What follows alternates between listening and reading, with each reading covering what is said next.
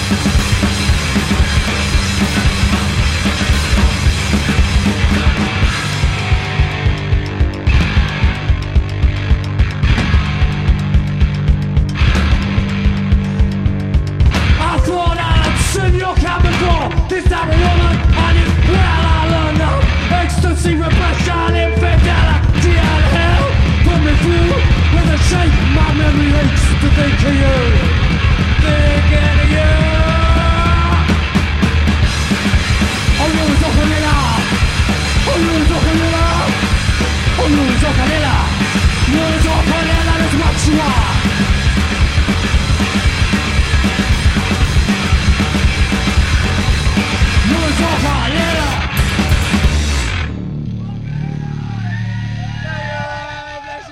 The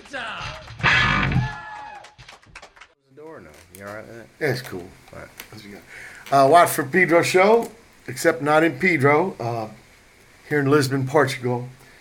And on a Tuesday, day of the 4th, after the 4th, I got a guest here. I should introduce you people.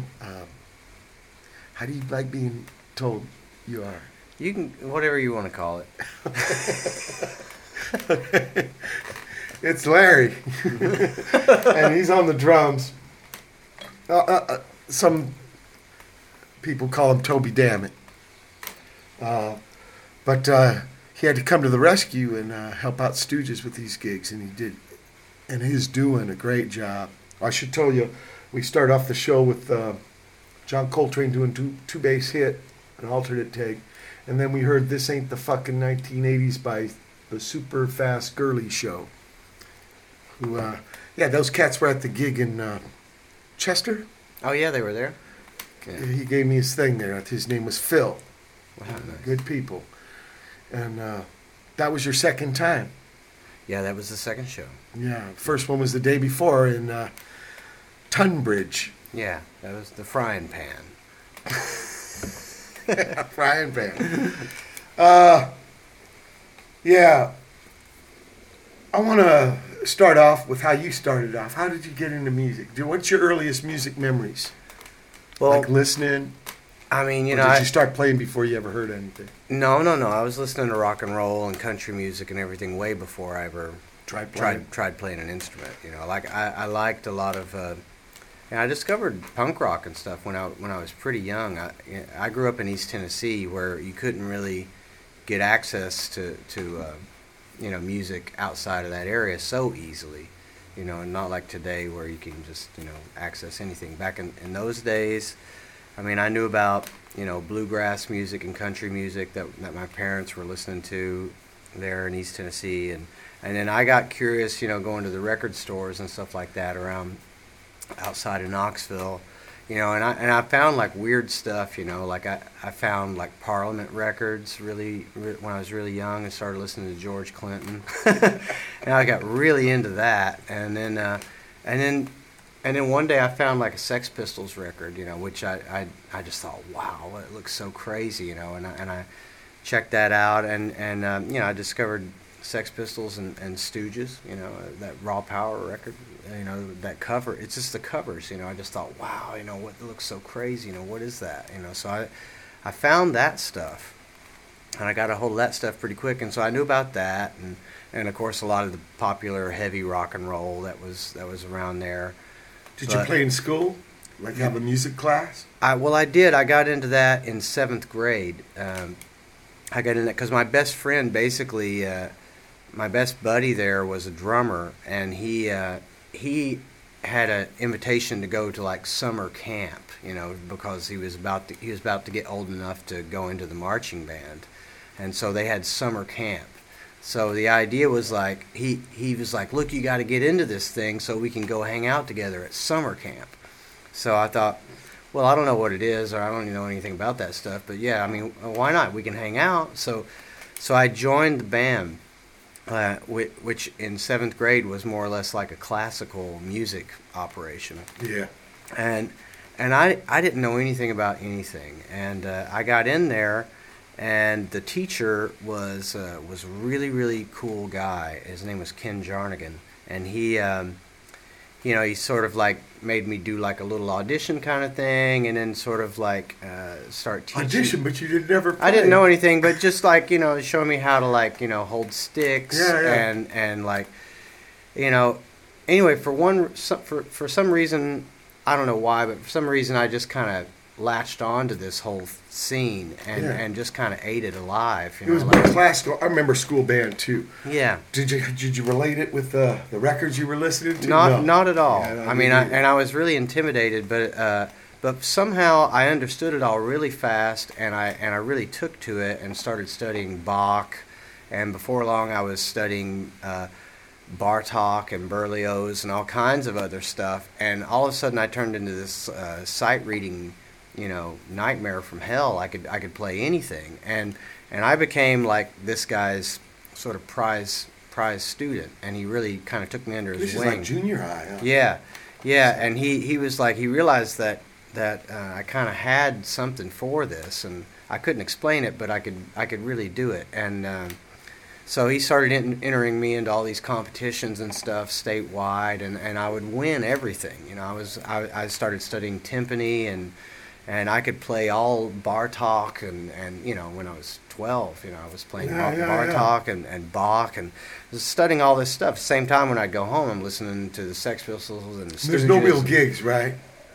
Well, there are classical performances. I would get into these. No, I mean of the rock gigs. You're not really going. No, not until I was 14. And but when I was, so the music you're seeing live is these symphonies. Yeah. I mean, I was really into it, and I even studied. I studied Berlioz and their lives and everything. I really got into it, and I kind of had a career building in a way, and I wound up getting a full scholarship. When I got out of school, to go and study classical music and teach and all this kind of stuff, but. When I was 14, I had a private instructor who had been teaching me just snare drum, classical snare drum and all this stuff. And then at a certain point, he was like, "Have you ever played a drum set?" And I said, "Oh, because in the band, no, it was standing just, up with a snare there and some timpanis." I'm studying Bach, and he knew I could do all this stuff, but he was like, "Have you ever played a drum set?" Like no trap. Yeah, never.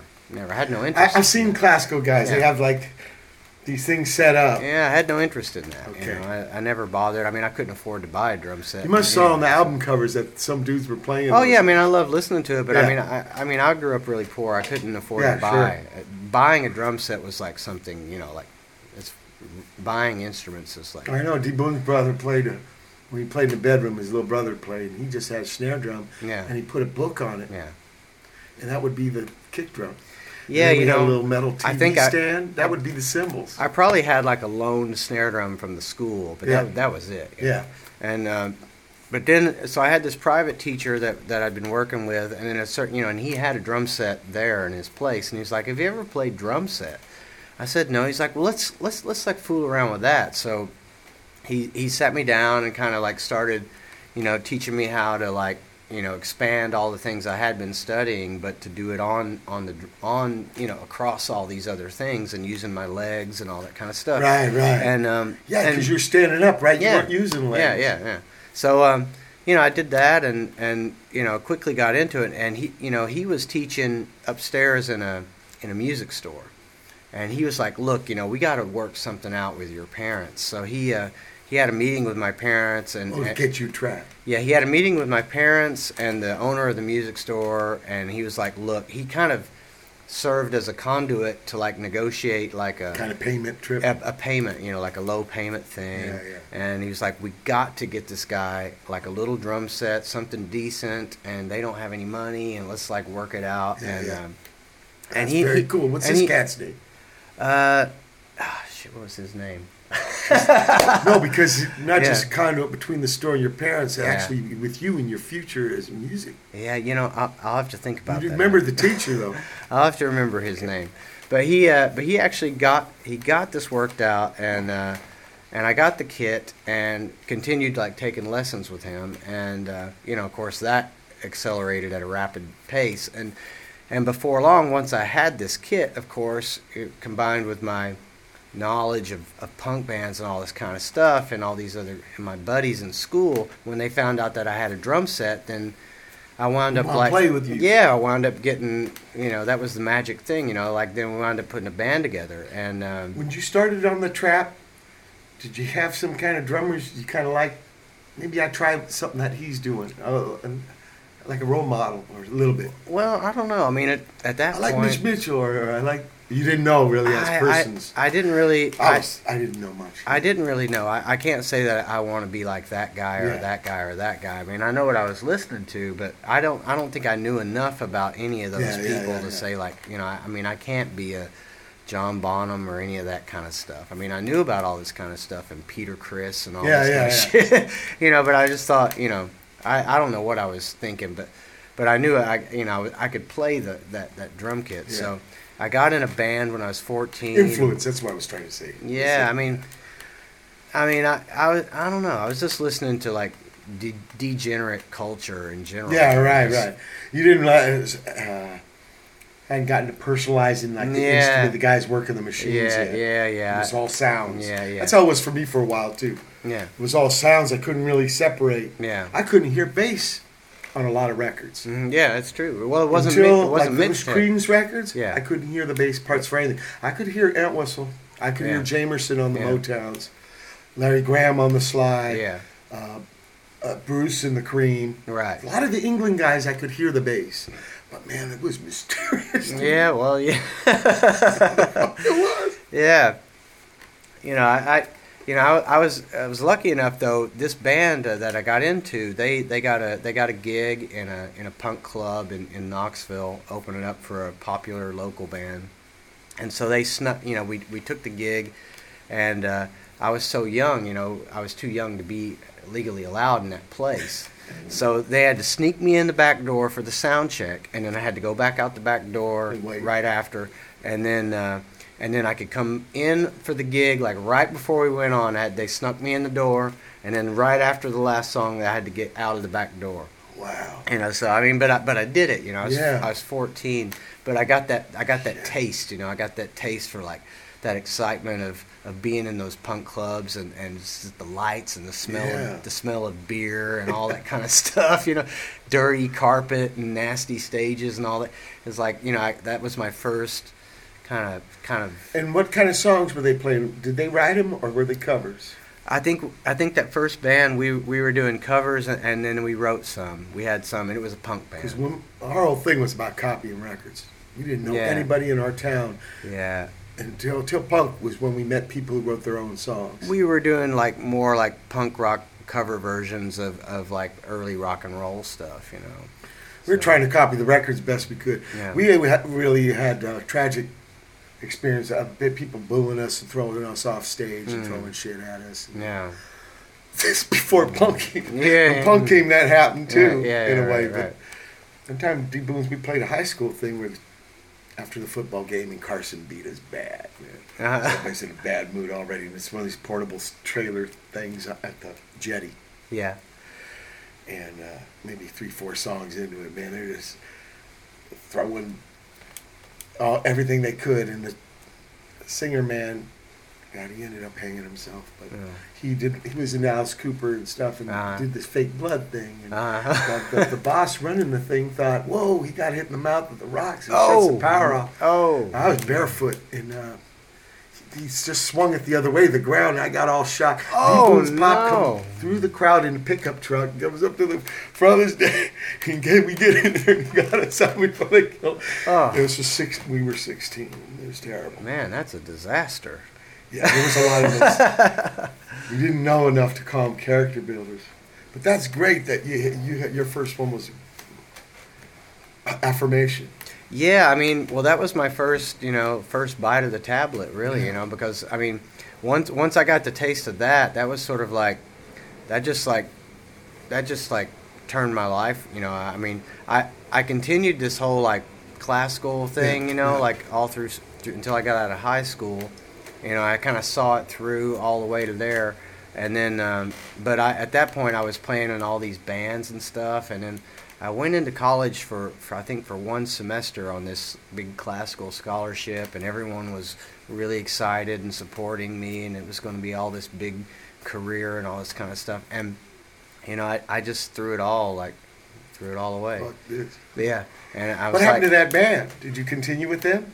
No, I didn't. Okay. I mean, that lasted a year or something, and then I got tossed around in a few local bands here and there. I kept trying to get something going, but finally I had one that was going really good, and we all moved in together. We were living together. Totally inspired by the Stooges, because I'd read that I Need More book from Iggy. So, and I always thought, a band should all live together. They should all live together, and everybody's got their own bedroom, and they come down and have breakfast together and all that kind of stuff. It's like a family. Yeah, and so we kind of had that kind of thing going, and and I thought. You would tell me about Buddy Rich. Was this around 14? Yeah, it would have been around that. Well, maybe 16 or so, 15 or 16. And you go see him play. Yeah. He played. He was playing in the Knoxville area there, and my new classical teacher at that time had been friends with him or was an acquaintance with him, and was close enough to get me passes, into the show and a backstage pass to meet him after the show. So I got to sit there and watch him in person, which was something I'll never forget. And the Blur, the only human Blur I've ever seen in my life. The hummingbird. He turned into a hummingbird. The only person I've ever seen who could move their physical form so fast, their limbs so fast, that they actually disappeared. You could only see his abdomen. It's just standing just sitting stationary on his behind his drums, but you could not see his arms anymore because he would be moving so fast, but he wasn't moving his central. Sure. Yeah. It was just his arms, and it was like a pillar. Yeah, it was like a magical. I mean, it was like karate. I don't know. It's like some sort of like incredible physical feat what he could do, and I'd never seen that before, or never since either. And so you wanted to see him after the game? I got to meet him. After the show, I thought, okay, I've got my piece of paper. I'm gonna go like get his autograph, and I think, oh, this is it. This is my big chance to meet Buddy Rich. And I go back, and at that point, I'd not been warned of the character that I was about to encounter. But I went back, and he was already on his old like tour bus. It was parked back there, and there was a line of kids already at the door, and I could see like the old bus doors would open, and one person would come on, and then another person would come off, and it was one at a time kind of thing. And like the Pope. Yeah, like the Pope. And so my turn was coming up, and I was really anxious. I don't know, I must have been 15 or 16, and so my turn. The guy comes off the bus doors open, and it's my turn, and I hear this voice yelling, going, "Next!" And I think, oh, like, who's that? And I go up on the bus, and there he is. He's already in his nice like fluffy bathrobe, like beautiful, sitting at his little picnic table in the bus, And I give him my paper, and I'm like, "Oh, Mr. Rich, that was one of the most awesome things I've ever seen in my life. I play drums, and what an inspiration to me. I've never seen anyone in my life do things like that. I'm never going to forget it. You're my hero. Thank you so much." And all this, I'm just pleading, just a teenager, And he signs my paper, Buddy Rich. And he hands it to me, and he looks at me in the face, and he goes, "Next!" And I was looking at him like in trauma, like I just turned around, and like... Here, let's listen to somebody on the tour bus. You think I'm the only one who's going to work up there? Well, you motherfuckers sit out there and crap all over this fucking joint. What do you think this is, anyhow? What kind of playing do you think this is? What kind of miscue do you call this? What fucking band do you think you're playing on, motherfuckers? You want to fuck with me on a bandstand? Shut that fucking door. I'm up there working my balls off, trying to do somebody a favor, and you motherfuckers are sucking all over this joint.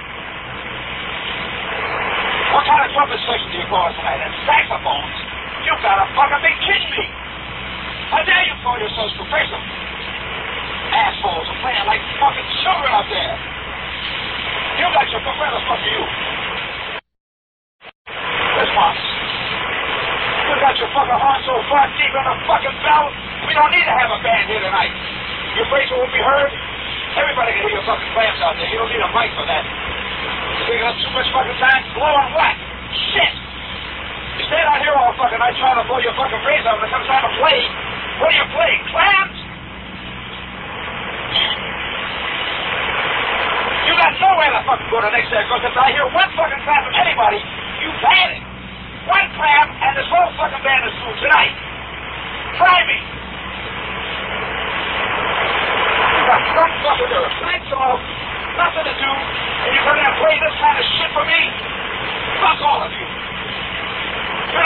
fucking famous. You're breaking my heart up there. I gotta go up there and be embarrassed by you motherfuckers. I play with the greatest fucking musicians in the world. How dare you play like that for me? How dare you try to play like that for me? Assholes. I get 15 fucking kids in rehearsal. The fucking time of this band is incredible. We don't play two fucking bars in one fucking tempo. Not one. You can't keep fucking time and play. There's too many things to do, isn't there? If you can't fight your fucking foot and play, you're all over the fucking place. Missed you after missed you.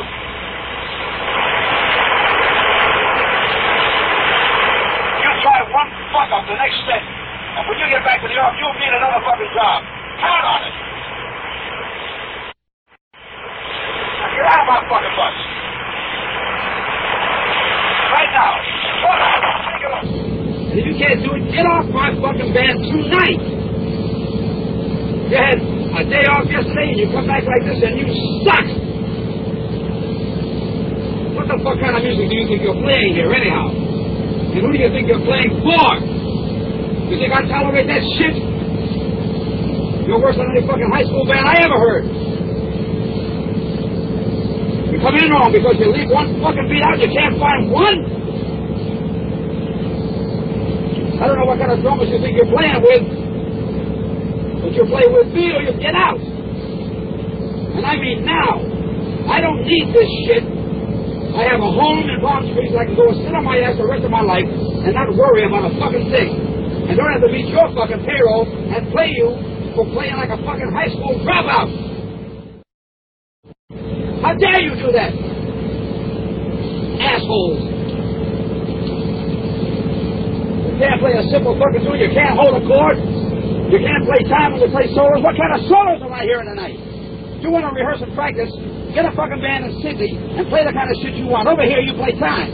You don't like what I play, get the fuck out. I'm tired of putting up with you. I'm tired of signing for you. I'm tired of you, period. And I'm tired of all of you guys that can't go up and play a fucking job for 45 fucking minutes.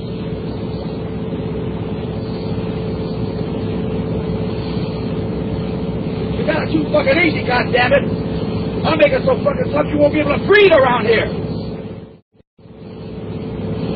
How many fucking bands do you think you got to go to work in? If I decide to quit, you all suck. You got nothing. Try it. You think I'm fooling? You can quit tonight. I'm up there knocking my fucking brains out and I gotta carry you and pay you at the same time. Fuck you.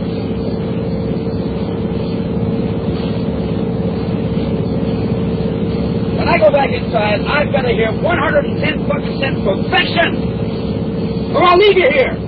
I'll take you as far as they tried, and you got it. Try me.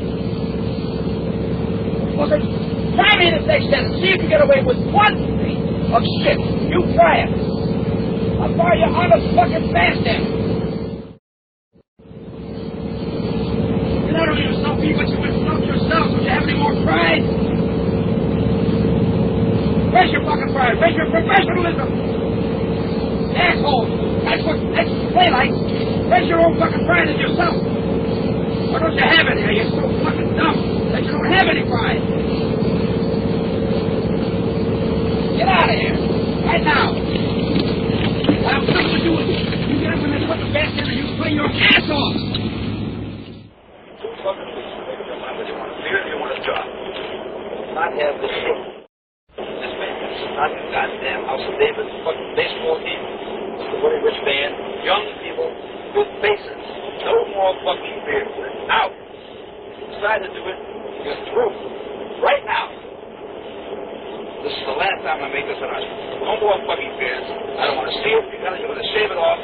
I'll treat you just like they treat you in the fucking Marine Corps. This is the way I want my band to look. If you don't like it, get out. You got 2 weeks to make up your mind.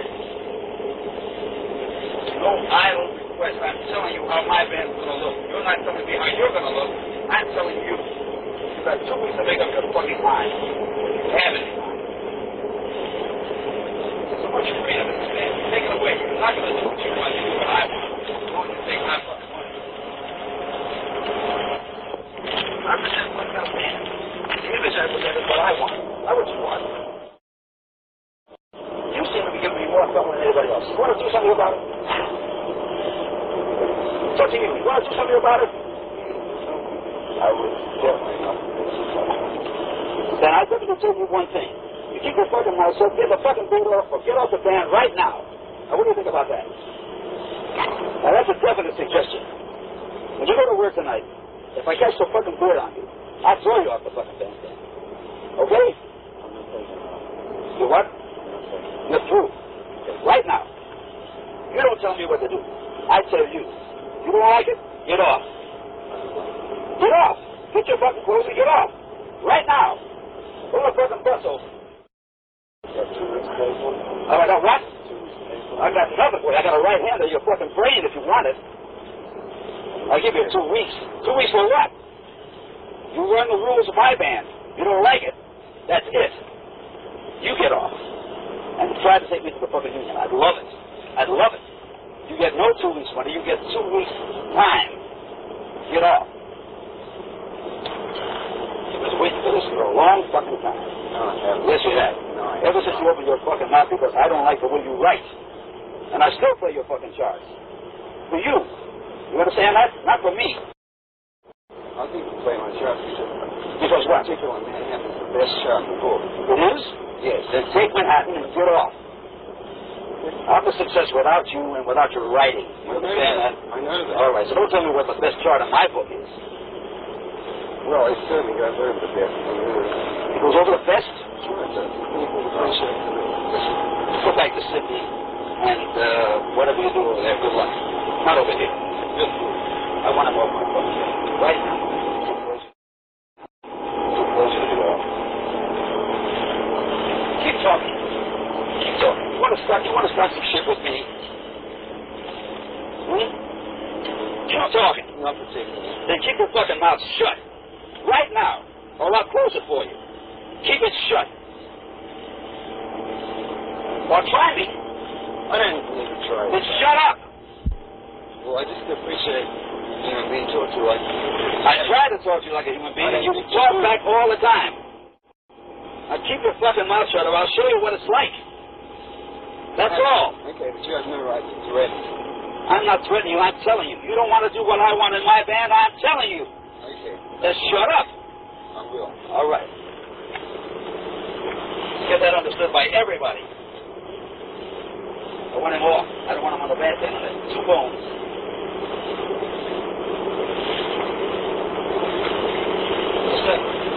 Anytime you're ready. Then I keep your fucking eyes in your mouth for yourself. Grow up.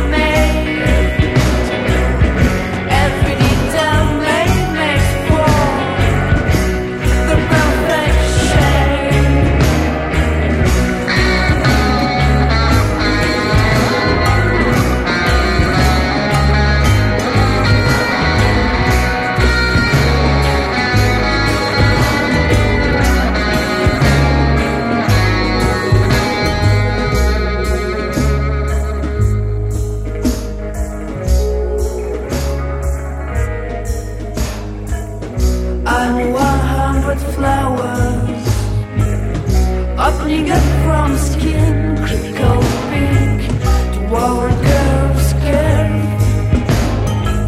You flow our bottoms fried.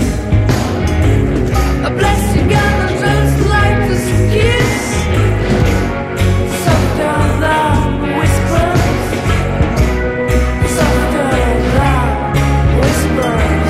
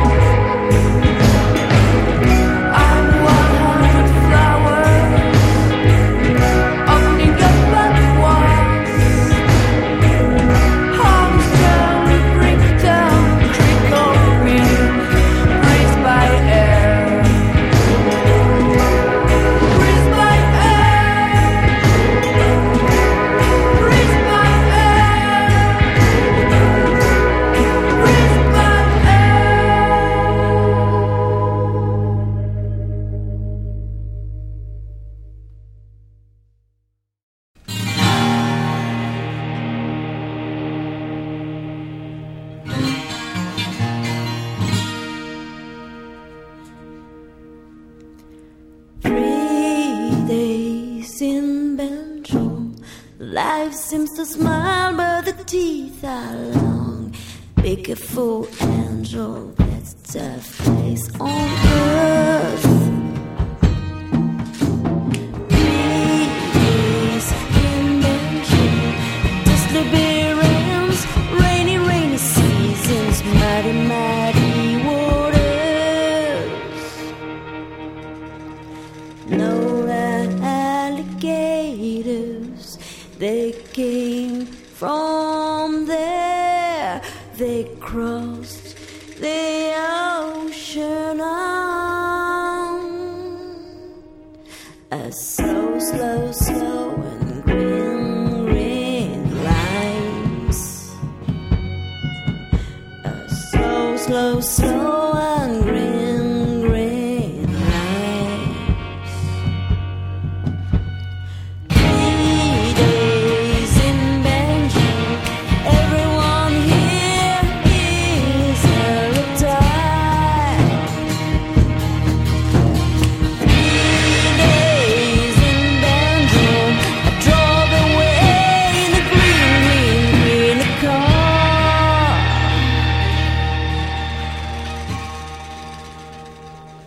Now the alligators, they came from there, they crossed the ocean on a slow, slow, slow and green, green, green lines. A slow, slow and green, green lines. And if I look like a crocodile, well, that's what I am.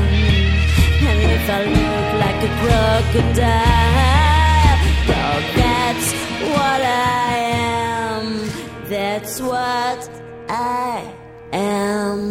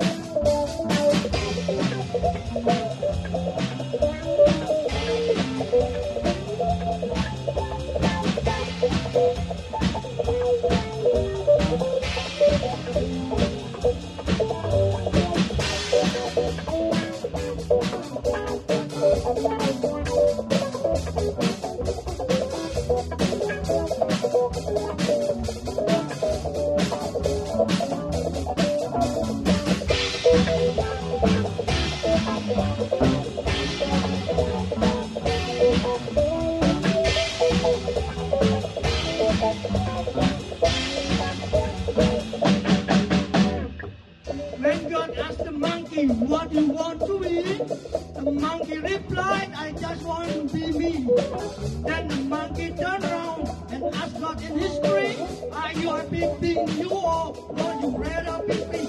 But we have the monkey, a question for Lou. Look up his name and his animal move. A funky beast with a hairy face, elegant move, and the talent will stay. Monkey see, monkey do, monkey going to come for you. Monkey live up in a tree.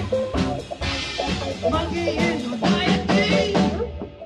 It seems to me, said the Lord to the ship, you are nothing more than a hairy gem. The ever jam grab a handful of shit and tell the tail far from his ass to his feet. Got lost his footing and slipped from his feet. On the ground, said the monkey, you are just like me. But can you move to funky beat? Move your ass and your holy feet. Monkey say, monkey do. Monkey going come for you. Monkey life live out the street. Monkey is deity.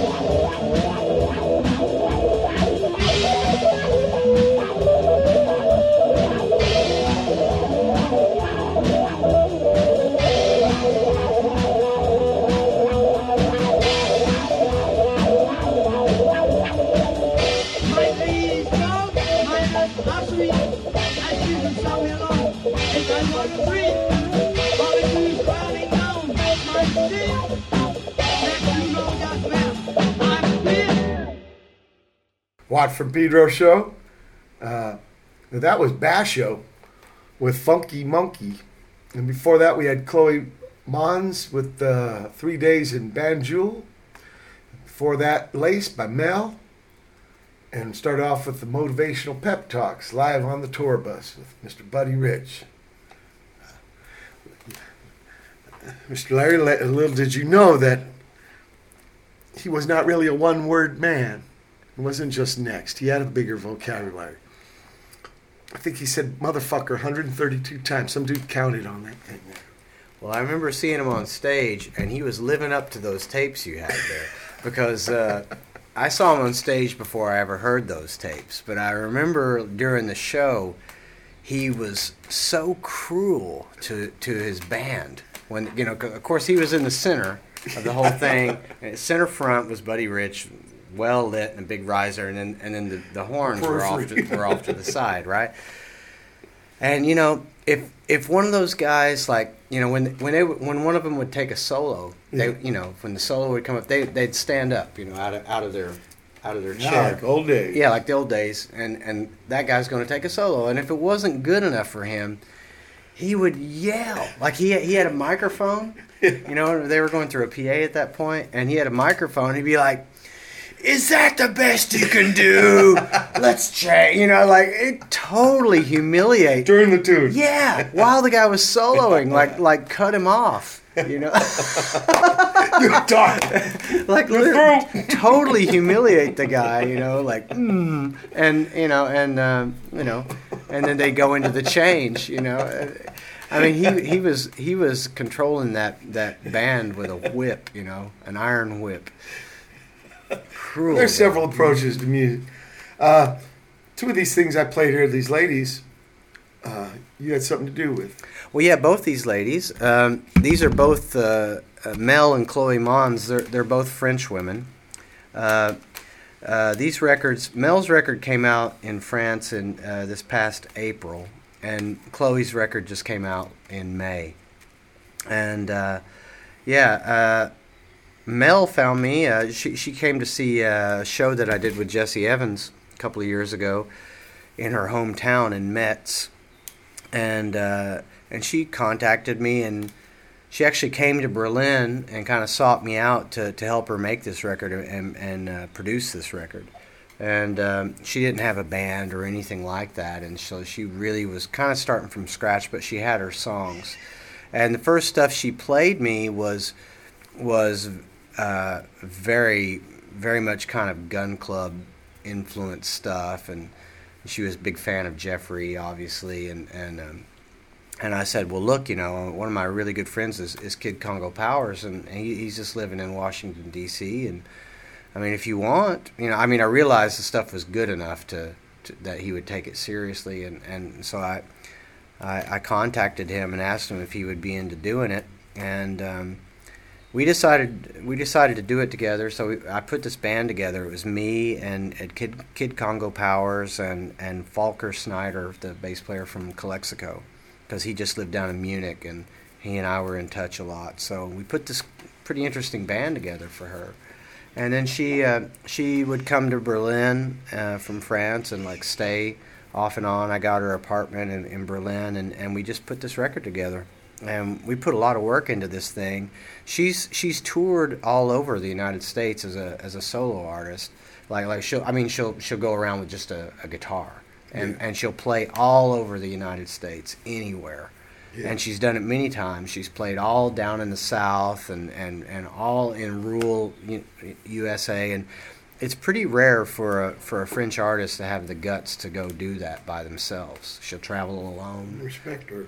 Yeah, and but from doing that, she has this incredible perception and understanding of American culture and history of American music, and she's really, really into it. She's a great musician. She's a really good banjo player and a really good guitarist, and she's really into like Harlem jazz and bluegrass and Southern California punk rock and old like Delta blues and all kinds of stuff, and she really knows what she's talking about. We could talk all night long about the history of where stuff comes from, and so I really kind of hit it off with her musically. And I know a lot about all this stuff too, and so we were able to communicate really well musically. About like every song, she wanted to have every song different, and she wanted to basically take a stab at all these musical genres that she was talking about, and which is really brave for a European artist to even try that. So we did it. We tried Harlem jazz. We do some rockabilly. We do some country, like proper Nashville country. We do some punk rock. We were all over the place with this thing, and she did such a great job with it. And of course, Kid, who's a great guitarist, also knows a lot about all these different styles, and so does Volker, and we were able to make a really authentic take on all these songs. It's a great album, and it's not available in the United States. I really hope called Western Spaghetti. Yeah, which I thought was the perfect name, because it's her take on Americana. It's her take on American culture, so it's like a Western spaghetti. And I think it's a great album. Well, maybe she's got a website or something, and people can go. Yeah, there's. I think she's got a MySpace page, and maybe they can get the record though. People get them online now. I know that. Yeah, it's only available in France for the moment, but I'm trying to help her find a way to get it over to the United States, because that's really where it should be. So. We'll look for, and then here, Chloe. Yeah, well, the other woman, her name is Chloe Mons, and this is a completely different story. She's made a couple of records in France before, and she's a famous actress and model in France, and she was also married with a very famous French artist named Alain Bashung, and. Alain passed away a couple of years ago, and she basically was preparing to make a new record, and most of this album they're very personal songs about her relationship with him, and she contacted me and wanted to make the record together, but she wasn't quite sure where, and she wound up contacting Malcolm Byrne, who is an old friend of mine. I don't know if you know who Malcolm Byrne is, but he's produced a couple of Emmylou Harris records. He produced a record for Iggy. I got him to produce American Caesar, which was the first record that I made with Iggy. And so we've been pretty good friends I think I met Malcolm in around 87. And anyway, she contacted him, and he invited us over to do it, and that was in upstate New York. So Chloe and myself and her guitarist, Jan Peschun, who was Alan Bashung's guitarist, the three of us all went over together and made this record in Malcolm's house. It's the same place where Emmylou Harris had made the two records with him. And it's just in his basement. And we went over there with no rehearsals or any preparation of any kind, actually. I didn't take any instruments or anything. I didn't even know what I was going to do. And we went over there. Probably drums. Well, no. Not really. We talked about it, and she she sent me like a little demo of her songs alone, and we talked about the style, which was very much like in a sort of early John Lee Hooker kind of style of writing, which is more or less like prison blues. And I was like, well, for this kind of stuff, you wouldn't really have drums in this thing. And if you really want to make it like that, I think we would go more with big pieces of wood or like some big pieces. Still percussion. Percussion, but not drums. Yeah. And so I said, I'm not going to take anything. As we get there, I said, I'll tell you what, when we get there, first day I get there, I'm going to find out where the local junkyard is. And I'm going to go out to the junkyard, and I'm going to take apart a truck. And we're going to bring it in there, and I'm just going to beat the hell out of that, and that's what we're going to use. And she loved that idea. So I got there, and I didn't have to go to the junkyard because I talked to Malcolm about this real quickly, and I said, look, I think I basically need a big piece of wood and a big piece of metal. I need a high end and low end. Yeah. And and of course he's got all these great microphones, all this incredible gear. And anyway, so he had a beautiful old filing cabinet from World War II out in his garage. And I said, is that thing not so precious to you? And he said, no, you can use it. I said, no, I took that as my high end, and that was my right fist. I beat the hell out of it with my right fist. And then the other thing he had, which was fantastic, he had a big old birdhouse hanging on a tree out in his backyard. I mean, really, really big. And I was like, can I take that down? And it was made out of pretty thick plywood and probably about 20 years old or something, so it was aged. It was basically a really big wooden box. And it was perfect. It had a big hole in the bottom of it for the birds to come in and out of it, or the squirrels. And that was perfect. That was for the bass to get out. And it was more or less like a big primitive hillbilly cajon, or whatever. It was like a real hillbilly version of one of those things. Yeah. And I beat the hell out of that with my left hand. So that was my low end and my high end. And and I could beat them together. So we did all this like prison blues stuff, and we literally spent about an hour and a half on each song. And we tracked 3 songs a day with all the overdubs and everything on there. Yeah. And the live vocals. And we recorded that record in 3 days. 12 songs in 3 days. And then we mixed it in 2 days, and then we mastered it at the end of the week. It was a 7-day production, start to finish. Yeah, respect. And it was a lot of fun. I think we actually had a 4th day planned, and we were already done, so we drove around in a car and listened to it. And we all decided, no, we don't need to do anything else. We're done. So it was a thrill to move quick. Speaking of moving quick, we kind of confused everybody because we've jumped ahead to these days. But let's twist back now. You're in high school, and you're playing in bands. Mm-hmm. Well, yeah, I'd gotten into all this kind of thing, and I had a band going for a while that I believed in, this band. We were all living together and stuff. And right, Stooges style. Yeah, and that kind of fell apart, and it fell apart and closed down, and I was trying to figure out what I should do. And the number one thing in my mind was, I got to get the hell out of here. I got to get out of Knoxville. I got to get out of Tennessee. I got to get out of the South. I got to get out of here completely. I'm not going to go anywhere here. There was a lot of police down there. It's not going to happen. Yeah, and I just thought, at that time there was no support for local bands or musicians or anything. If you wanted to be a musician, the only thing that made sense was for you to become a high school music teacher or something like that. Oh, yeah. So I realized like I had to get out of this whole area, and I didn't know how. I didn't have any money.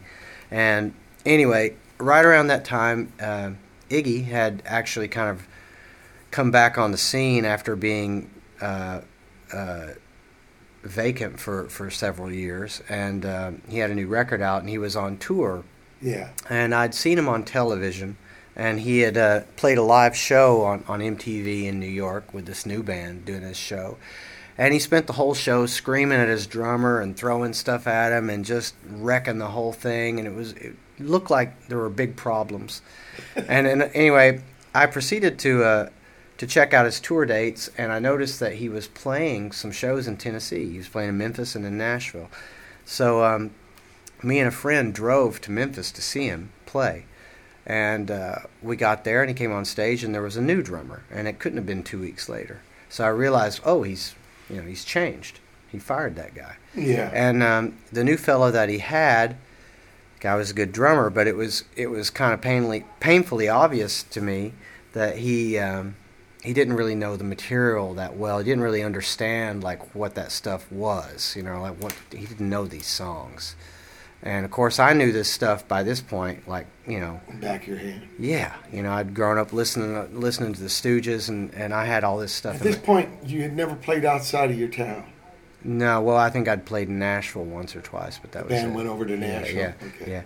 But no, I'd never been outside of Tennessee or anything. Okay. So, I saw that, and I realized completely, like, what a mess this was, and at least in my mind, I'm gonna do something about it. Yeah, and he also maybe help myself. Well, he also spent that show yelling at that guy too, and really you could tell he was not happy and not satisfied with what it was, and I couldn't help but I had this epiphany, sitting there in that chair, where I realized that I know how to do this. I can fix this situation. I sat there naively thinking, like, this is what I should do. This is what I have to do. I have to go with him. By this time, you're getting personalities of drummers, and you know Stooges. Yeah.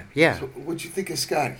Well, I mean, those 3 albums. Scotty. I mean, for me, I guess in those days, honestly, I was listening mostly to just Iggy. I was listening to the Stooges and Iggy's solo records. Yeah. I knew the whole book.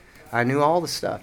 And those drummers on the solo albums are much different than Scotty. Yeah, but Hunt, I totally understood. Okay. I mean, Hunt, I latched onto quite a lot, because I listened to a lot of big band stuff and a lot of jazz players, a lot of jazz drummers, and Hunt was, and a lot of soul drummers, and to me, Hunt was like a perfect combination of soul drumming and big band jazz drumming, and he really is a great drummer, and I understood his style completely, and I understood Scotty's style completely, and those guys were really, really in my blood, and I really understood this stuff, and so I thought what I was thinking in my mind, I guess, was I was thinking, Iggy needs that. He needs that. He needs someone who understands Scotty and Hunt, That's the thing. Someone who can bridge the Stooges with his solo career. And I thought, I can do that. I know this. And so we drove to Nashville and saw them play again, and it was the same scenario, and I was confirmed in my mind, like, that's shorter drive. Well, we were driving back towards Knoxville. It's a 9-hour drive from Memphis to Knoxville. You know what? We're at the end of the first hour. Yeah. July 5, 2011, Watt from Pedro Show. Hold tight for hour 2. July 5th, 2011, it's second hour of the Watt from Pedro Show.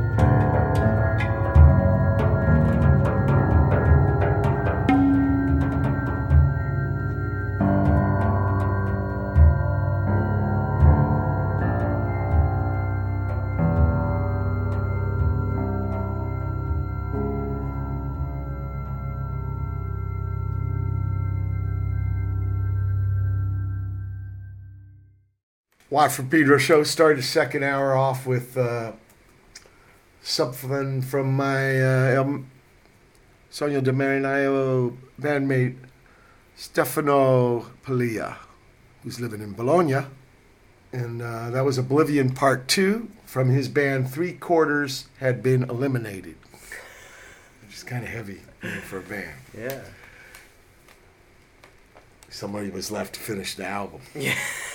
Okay. Then we heard Don't Miss the Boat by Keyboard Money Mark. And I was telling you, we got a project called, or maybe I didn't finish, but it's called Los Punkin Heads. And a cat named John Wicks on the drums. And Raymond rapping. Raymond Pettibone. Yeah, so Money Mark's himself, getting that all yeah. together. All right. What I did, I came in with bass lines, songs written on the bass. And then the drummy came on, and then Money Mark, and then Raymond. Wow. So it's a trippy thing. That's interesting. And then we heard the 68th paragraph by Polarity, Taskmasters. That was recorded by buddy of Nels. He's an organ player.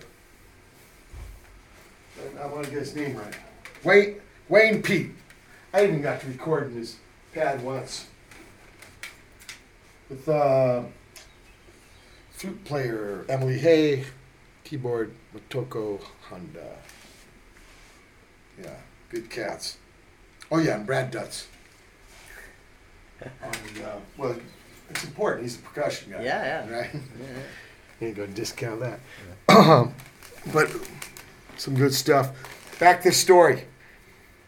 You go see Ig, a holler at a drummer in Nashville now. Well, yeah, we saw the second show, and I was sort of confirmed in my mind that, you know, like this was I gotta fix this. This is a problem that I have to fix. Ig deserves it. Yeah. And you know, at this point, I think I was 17 or 18 years old. Yeah. And anyway, we drove back to Knoxville, and I just had, you know, a bug in my brain. You know, I was like, I know what I have to do. And so I did a little research and found like the rest of his tour dates. And I noticed that they were touring with the Pretenders. So that meant they had a bunch of shows in Ohio. And I thought, I thought, well, that's not that far away. And at the time I owned like a 63 Chevy Nova station wagon. Yeah. And so what I decided I was going to do was I put my drums in the back of the station wagon. Yep, there. I put my drums in the back of the station wagon. Yeah. And I packed a little bag and I drove to Ohio from Knoxville. Yeah. And I got up there to the first show, you know, and what I had done was basically I'd made a bunch of cassette tapes of stuff that I'd recorded of me playing. And then I wrote like some handwritten letters to Iggy, kind of telling him about like who I was and what I've done and what I wanted to do and how I felt about what I saw on stage with this show. Right. And they were really... reporter's opinion. Yeah, well, they were really sincere and very... Because what, you're talking 17, 18 years old, right? Yeah, I mean, they were sincere and obviously very naive, you know, but I honestly believed that, based off the interviews I'd read with him, that he would understand this stuff, what I was saying, and that it would make sense to him. You might have been a little naive, too. No, that's what I'm saying. Okay. That's what I'm saying. Said they were No. My writing, my whole dream, my dream was naive. You know, the whole thing was incredibly crazy and naive. You know, but I believed it 100%. Yeah.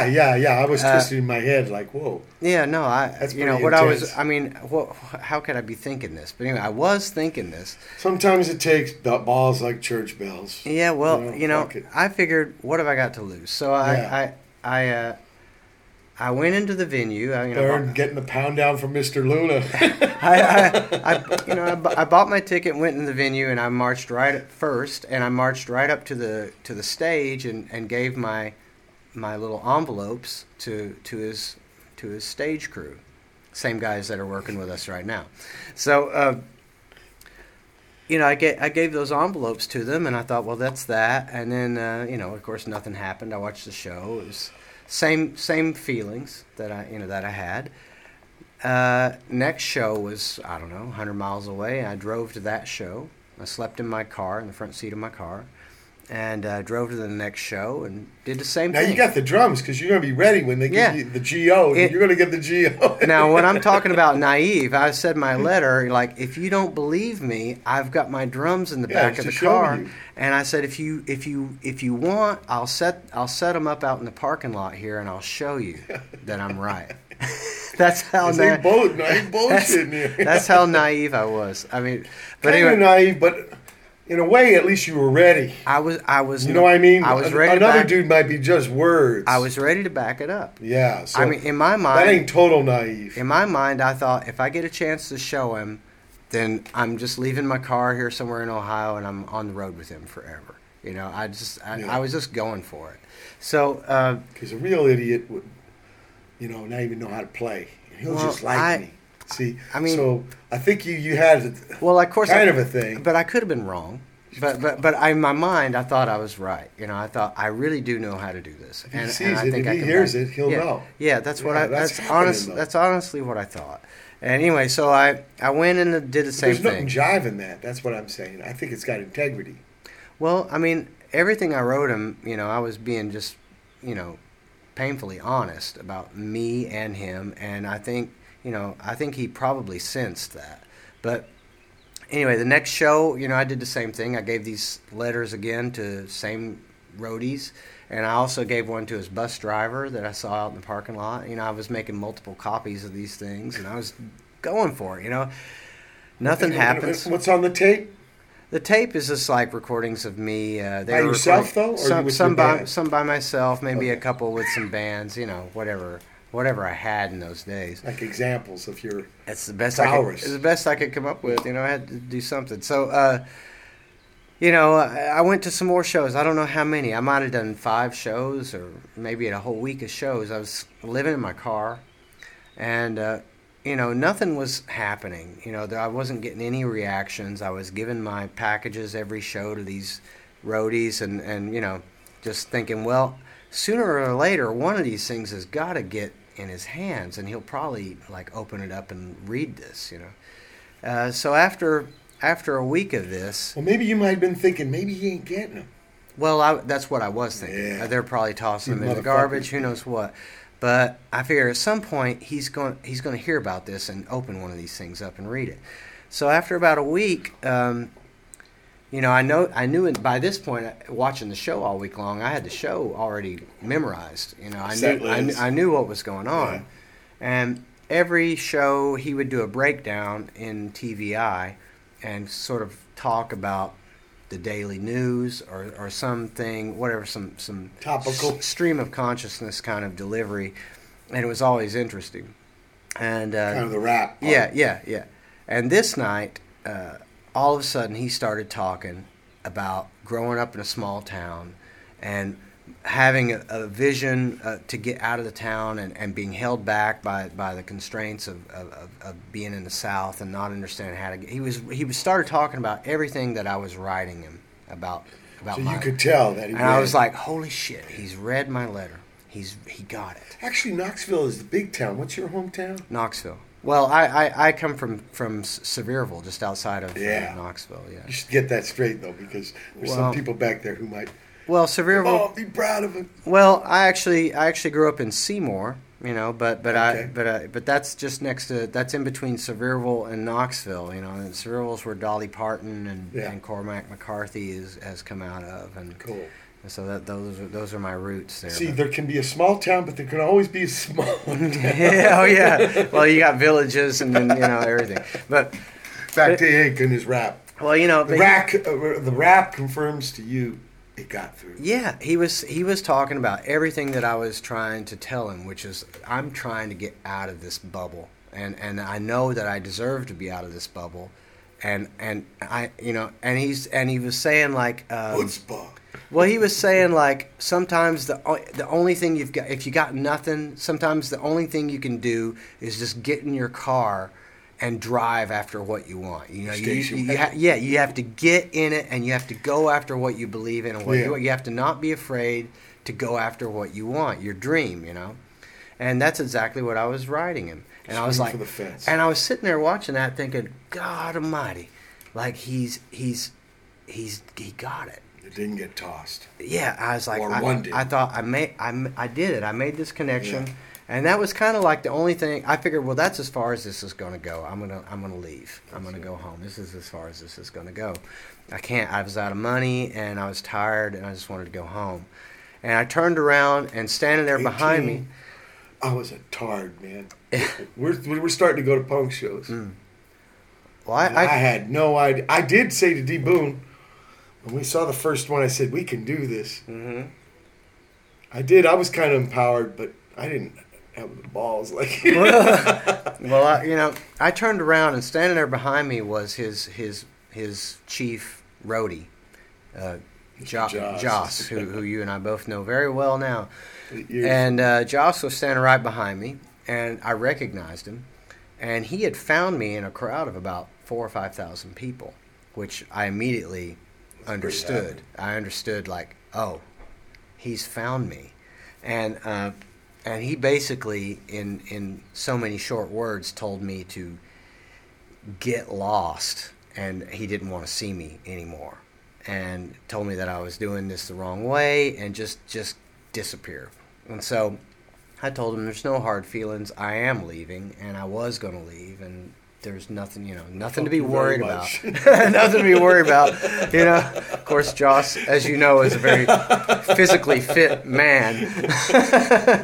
So, anyway, so I made my way back to Knoxville, and I thought, well, I did it. I made my connection. Yeah. And that was the main thing I was trying to do. I was reaching out. Yeah. I was reaching outside of my bubble, outside of my zone, and I realized, like, the main thing about this was that I realized that money or talent is not necessarily going to get me out of here, but writing could possibly get me out of here. So I thought I should writing letters because I'm good at that, and I thought I should write more people.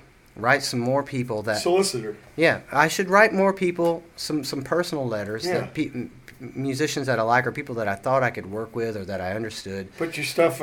Say you're available. Yeah. Well, yeah. Say I'm trying to get out. I mean, of course, I was 17. Yeah, I was that's like, what I mean. I'm available. Yeah. So, I thought I made me a little list of people to write to. So I wrote to Adrian Ballou. And that also led to going to Ohio. He was living in Cincinnati at that time, and he's from Champaign originally. Well, his manager actually contacted me, invited me to come up there and meet with him. So I did. I drove up there and met with him. I met with his manager, but he had a band going on at that time called the Bears. Yeah. And that was with all his high school buddies, and basically nothing was going to interrupt that. So I realized that wasn't going anywhere. So, so I came back and I wrote XTC in England. Yeah. And, of course, nothing happened there. And then the other person I wrote was Greg Ginn from Black Flag. So I sent him a letter, same thing, told him I was thinking about moving to New York or moving to Los Angeles. And, and I was like, I don't know which one it's going to be, but anyway, I just want to, I'm trying, and here's some... if you want to listen to this stuff that I'm doing, this is some stuff. And I think he actually listened to this stuff. And they weren't just letters. The cassettes were with these things, too. Yeah, everything had cassettes. Okay. Back in those days, we had cassettes. Yeah. But it wasn't just letters. It wasn't just the word. No. It had music. It also had music. So I think Greg actually listened to this stuff because, as you know, Greg listens to everything. Oh, yeah. So, anyway, so he... And he's into, it was... Our second gig, he said, you want to be 002. He's into going for it. Yeah.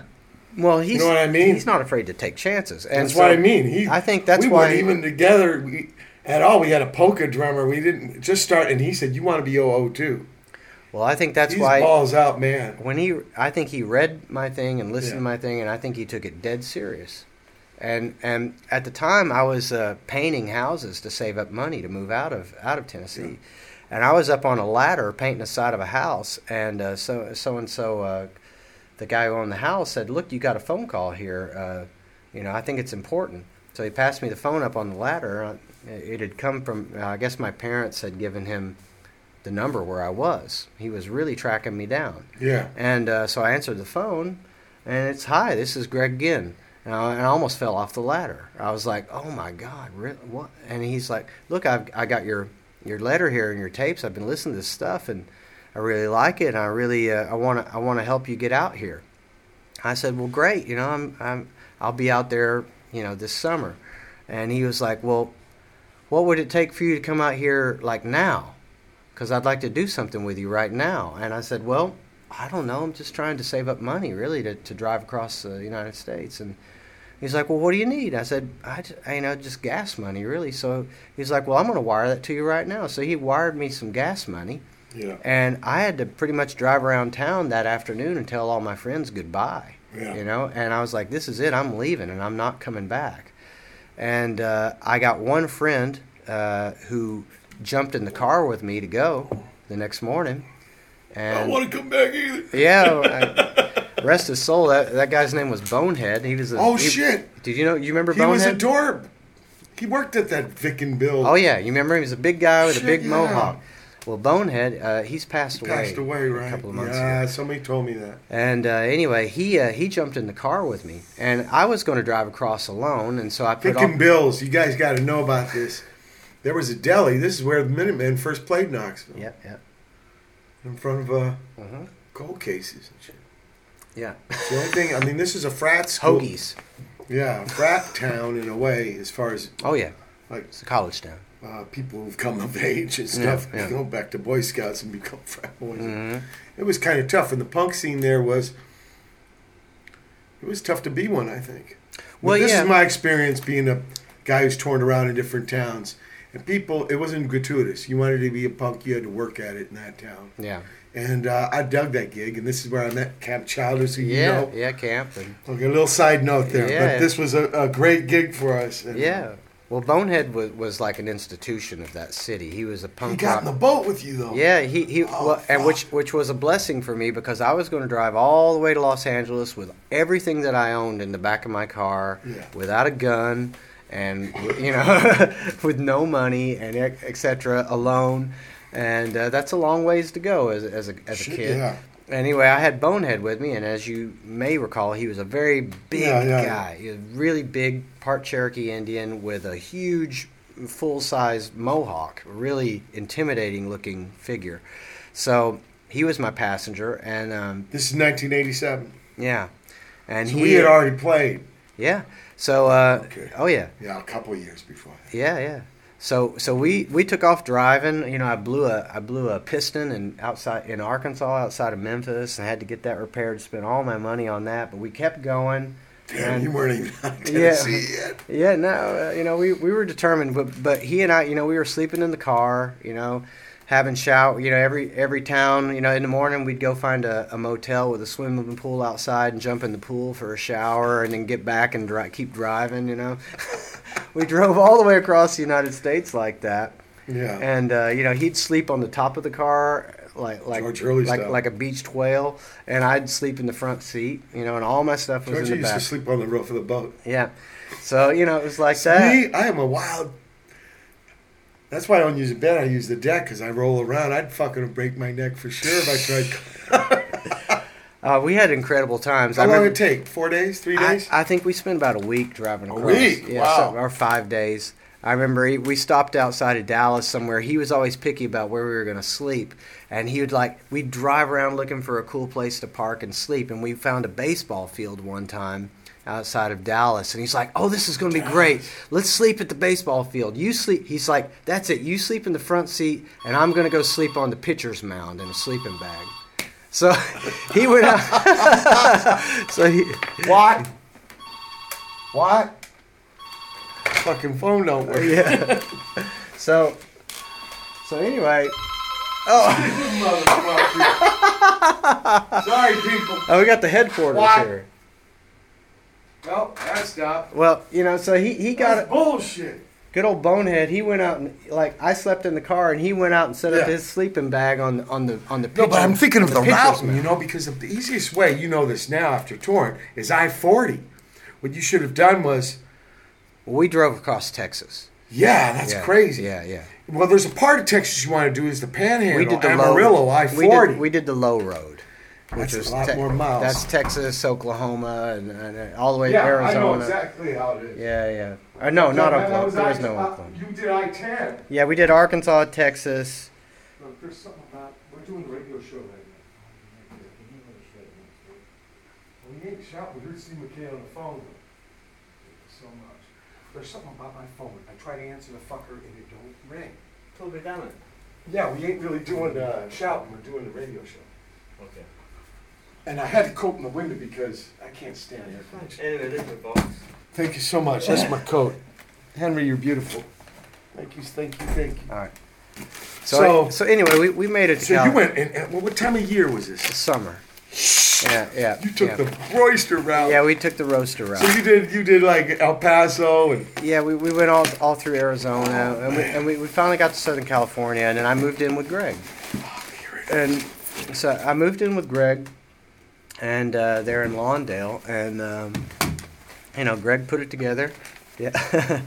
And we started rehearsing, and started this whole thing going, and we never did get a band together. Oh, that's nice. Yeah, we never did get a band together, but anyway, he was really supportive and kind of. What you did was, I can enlighten you people a little bit. He probably did some 8-hour jams. Yeah.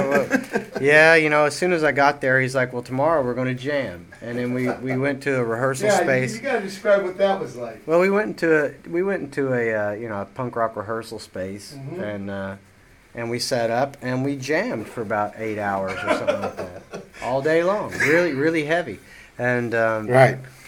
And then went back. Come home and he'd listen. Come back and he'd stay up all night listening to what we did all day, and the next morning we get up and he wanted to go do it again. Right. And so we did this night and day for I don't know 10 days or 2 weeks or something, and I was pretty exhausted. I'm down. I was out of money and really, really tired and trying to figure out, where is this going, And it seemed clear at a certain point that we weren't going to get anybody else to work with. And I just got frustrated with the whole thing and just sort of moved out. Yeah. And I moved up to Hollywood, and I wound up... Almost the best move. Yeah. I wound up moving in with this band, Tex and the Horseheads. Yeah. And I wound up Mike Mark, good buddy of mine. Well, actually, he's originally from Long Beach. Well, that's trippy. At that time, Dave Catching was playing guitar in the band. Oh, really? I remember that. Now Dave plays in the Eagles of Death Metal and used to be in the Queens of the Stone Age. And anyway, we all wound up living together. And you're in the trippy days of them. Yeah, I did that for a year with those guys, and kind of moved out of that, and then I wound up becoming good friends with Paul Rossler there, and Paul's Kay's brother. Yeah. I had a band with him called Criminy. We played some Criminy on the show. It was just piano and bass for some time I ever played with the piano. No, really, second in high school. Somebody asked me to play bass. The best bass player at our school wanted to play piano at the talent show for a Stevie Wonder cover. And I'd never done anything like that, and I played this, and the bass line was like boom, boom, boom, boom, the kick drum pattern. Well, now, I'd known about Paul. Did you know about him? Oh, I knew about him. First time I ever laid eyes on Paul was with the SST operation coming into Knoxville with the rat van coming in with the rider probably truck. DC3. Yeah, it was DC3, and played bass parts on the organ. Yep, and the rat rider truck had backed up to the venue, and they carried their own PA. Yeah, there was their old PA there, and that was where you know about Dave now? Yeah. 18 semi-trucks? You would not believe the company. Well, I would believe it after how hard I saw him working when I met him. But respect. But the first time I ever saw Paul was the black flag truck had pulled up. It was the Rat PA truck, and Dave got out from behind the driver's wheel and came around back, and his partner Brian. Yeah, and they rolled up the back of the truck, and Paul Rossler crawled out from on top of the PA. With his 6 foot long dreadlocks. Because Hank used to be back there till some scary thing with Dave on, I'm never riding back there. Well, Paul was doing it. Anyway, so that was my first. Somebody had to do it. That was my first vision. Trailer ballast of Paul, and I thought, wow, man, these guys are intense. And But of course, which was trippy because Paul, one of the few Hollywood guys from the Hollywood scene that transferred over. Yeah. Like Hollywood people would consider too sissy. Yeah. But Paul did it. Well, he went from working with Nina Hagen to that. You know? But before that, he was Screamers. Yeah, I know. But I mean, you know, he'd been in Berlin and he'd been around the world, and that's you know, right. He knew a thing or two, and he was doing that. And he went back to her. Yeah, I know. He played on her last record actually, but anyway, you know, of course, DC3 were great. You know? So I knew about him, and so damn, who was the drumming? I think the drumming died. Yeah, he did. That was Louis. Yeah. And he was a nice cat. Yeah, I remember him. And he was playing with Tex. He was playing with Tex before I started. Yeah. And that. Yeah, you were in a weird mode of Tex's band. Now I'm thinking about it. There was a lot of transition going on. A lot of people coming and going. She's better now, though, you know. Yeah, I know. Well, yeah. You know, but a lot of people hanging out. Keith Morris was at every one of our shows, and he was real supportive of me, and he and I became really good friends at that time. Cool and anyway, you know, so I wound up in this thing with Paul, and that was kind of going on for a year. And it was kind of, you know, we weren't really doing that much. We played some shows. Oh, he had a weird thing with Mark Curry.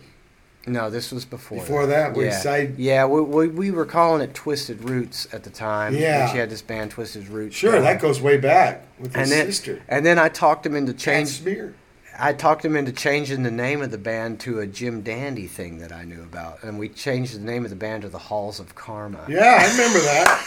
I remember that. He loved the name, so we changed it. You were part of that. Yeah, and I was staying at Paul's house and all kinds of stuff like that. But anyway. You know, that wasn't really it wasn't really going anywhere, and I had plans to move up to the Bay Area and just like get out of music altogether. I was just sick of everything, and one night I was out at a bar, and there was a kid who was coming to a lot of these shows with Paul, and he was a guitarist. His name was Whitey Kirst, and he was coming, and he was kind of a fan. He's from Calgary. He's from Calgary. He was a fan, and he was always trying to set up jam sessions with me. And, you know, one night I'd been out at a bar, and I saw on a television, on a David Letterman show, Iggy was on the show. And David was asking him questions, and one of the questions was, look, you know, I see you always, you know, have different musicians on your records, and how do you find these guys? How do you find these musicians? Do you put an ad out in the paper, or what do you do? And Iggy was sort of laughing the whole thing off, but he proceeded to sort of tell him the whole story about me following him around in Ohio. And how many years ago now is this? That had been 2 or 3 years. Still kind of recent. And I thought, I mean, of course, my jaw dropped when he started telling the story, but then afterwards I realized, like, wow, like I made a real impression with him. He remembers. Right, it wasn't just a spiel on TV. No, he really remembers this. Yeah. And I thought, wow, that was something real. Anyway, so shortly after that, that's cool. This kid Whitey, he's telling me at a bar, he's like, look, I got an audition tomorrow with this guy, some singer. His name's Iggy Pop. Have you ever heard of him? And I said, you know, I heard this about Whitey too. Like Whitey didn't know who he was. He didn't know anything about him, and he was friends with his son. And I was like, you have an audition tomorrow with Iggy Pop? And you don't know who he is? He's like, no. And I said, well, and I told him some stuff about Iggy, but then I also told him, ain't that a trip? Yeah, I told him the story. I told him the story about what I'd done like several years before in Ohio, and he was like, you know, of course to him it was all abstract. He didn't know who any of this stuff was. And I said, look, you know, if you get a chance to talk to him, you should tell him you know the guy who did that, you know, because he'd probably laugh and, you know, take some pressure off the situation and give you something to talk about. Well, the next day I went home from work. You know where you were at when you were conking at Paul's? That's called Walteria. It was Torrance. It's actually called Walteria. It's a little section of Torrance between there. Yeah, it's part of Torrance. Yeah. But it's got what they do when they make track homes. They give these things names. Yeah. You know, to sell them, and they call that part of Walteria. It's between Palos. It's the north side of Palos Verdes, Rolling Hills. Yeah. And Torrance. The South High was right across the PCH. Yeah. The big road near you was Pacific Coast Highway. Yeah. And he's not in Hollywood, people. This is like about 27 miles south. Yeah. So I can imagine you wanting... Down in the petroleum I got to factories. do something. Yeah, the petroleum There's track homes and... Actually, it was kind of good for him because that scene was rough, but some of the scene dudes inside that band. But actually, it was kind of close to Pedro. You weren't that far from me at that time. One time with that band, we did play in Pedro. We did at some party, someone's house in the backyard. Okay, so you were in my town. Yeah. All right. I was there once. But, well, anyways, back to Whitey. The next day, after this thing, I come home from work and I check my answer machine, and there's a message on there from Iggy. And it's him talking. You gave the number. Yeah. I said, well, he had my phone number. So I guess he must have asked, give me that guy's phone number. Yeah. So he called me, left me a message, and I heard this message, and he's asking me to call him back at his hotel, and I thought, this is a trick. This is not real. This guy's playing a trick on me. These guys are going to have a big laugh. You couldn't hear his voice? No, I heard his voice, but I thought this is someone playing a joke on me. It can't be real. Doing fake Iggy. Yeah, they're going to get a big laugh on this one. But I figured, I wrote the number down, and I figured, I better just call this and just, see what it is. And I called it, and it was the hotel that he had said it was. And I said, yeah, I'm calling this guy in this room here, and they put me through, and Iggy answered the phone. And of course, I was beside myself at that point, and he said, look, I got your number from this guy, this guitar player, and I really want you to come down tomorrow. We got a place where we can jam, and I'm trying to put a new band together, and I want you to come down and do it and just see how it goes. And I was like, okay, I'll be there tomorrow. So I went down there, and I did my best, and of course I knew all the stuff, and it went really, really well. And after the thing, we talked a little bit, and he pretty much just said, like, this is the way it's going to be. I want this to be the band, and I want you to be the drummer, and it's going to go on. Who's Basie? There's a fellow named Craig Pike, who was playing in a band with Whitey at that time. Mm-hmm. So that was the audition, was the three of us, and he was like, look, we're just going to leave it like this. This is what it's going to be if you guys are all right. And we all said yes. And, we pretty much, said, cool, that's it. We're going to do it. And then I wound up, like, working with him every day for the next 9 years. And, we became very, very close. And, I still ended up moving to the Bay Area. Yeah. It didn't really matter where I lived. These were long tours, people. The first thing we did was These were like year and a halfers. The first tour we did was a year. And that was quite a shock for me because, I didn't really have anywhere to live, but at that point I didn't need anywhere to live. So I put everything in storage, and we went on the road for a year. And played a lot, went all over the place. Most of the tour was outside of the United States, but we came back and we took a little break. We restructured the band and got new guitar player and bass player and mounted that new thing, made a new record, and went on the road for 18 months. When you saw him before in the... I wanted to ask you this by Spaced, which I hardly do. No, but was Dougie Baum in one of those bands? No, Dougie played with him. So that's post-Dougie, okay. Dougie played with him, I think, around 82 or 81 or 82. Dougie played on Party. I actually got to record with him when he was with Chris Whitley. Oh, yeah, okay, yeah. Chris Whitley. I made one record with Chris Whitley, too. Yeah, I only got to record on one song. It was in Oxnard. He was beautiful. He was a great guy. Great singer, great player, and in person. I really great guy. People, he died early. Yeah, too early, that's for sure. He's kind of a blues man. He was a great blues man. Yeah, he's more than a blues man. He's a great slide player. I'm not talking affected with capital or small A. He was a blues man. You know about his daughter, right? Belgian mother or something? Well, she's a singer. She's got a band with Daniel Lanois right now. Is that right? Yeah, called Black Dub, and they're really great. Okay. She's a young girl, but she's really, really she's an incredible singer. The talent has definitely passed down.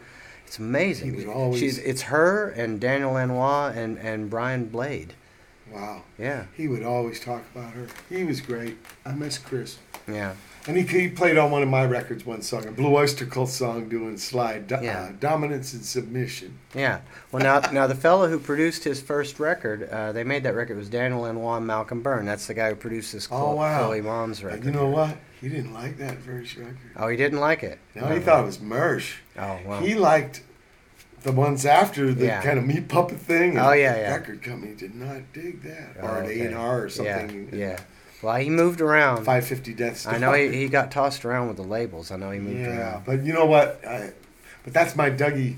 I'm wondering where Dougie was in the thing. I first saw him with John Cale. And I know he went on to Lounge Lizards and that. Right. But back to this.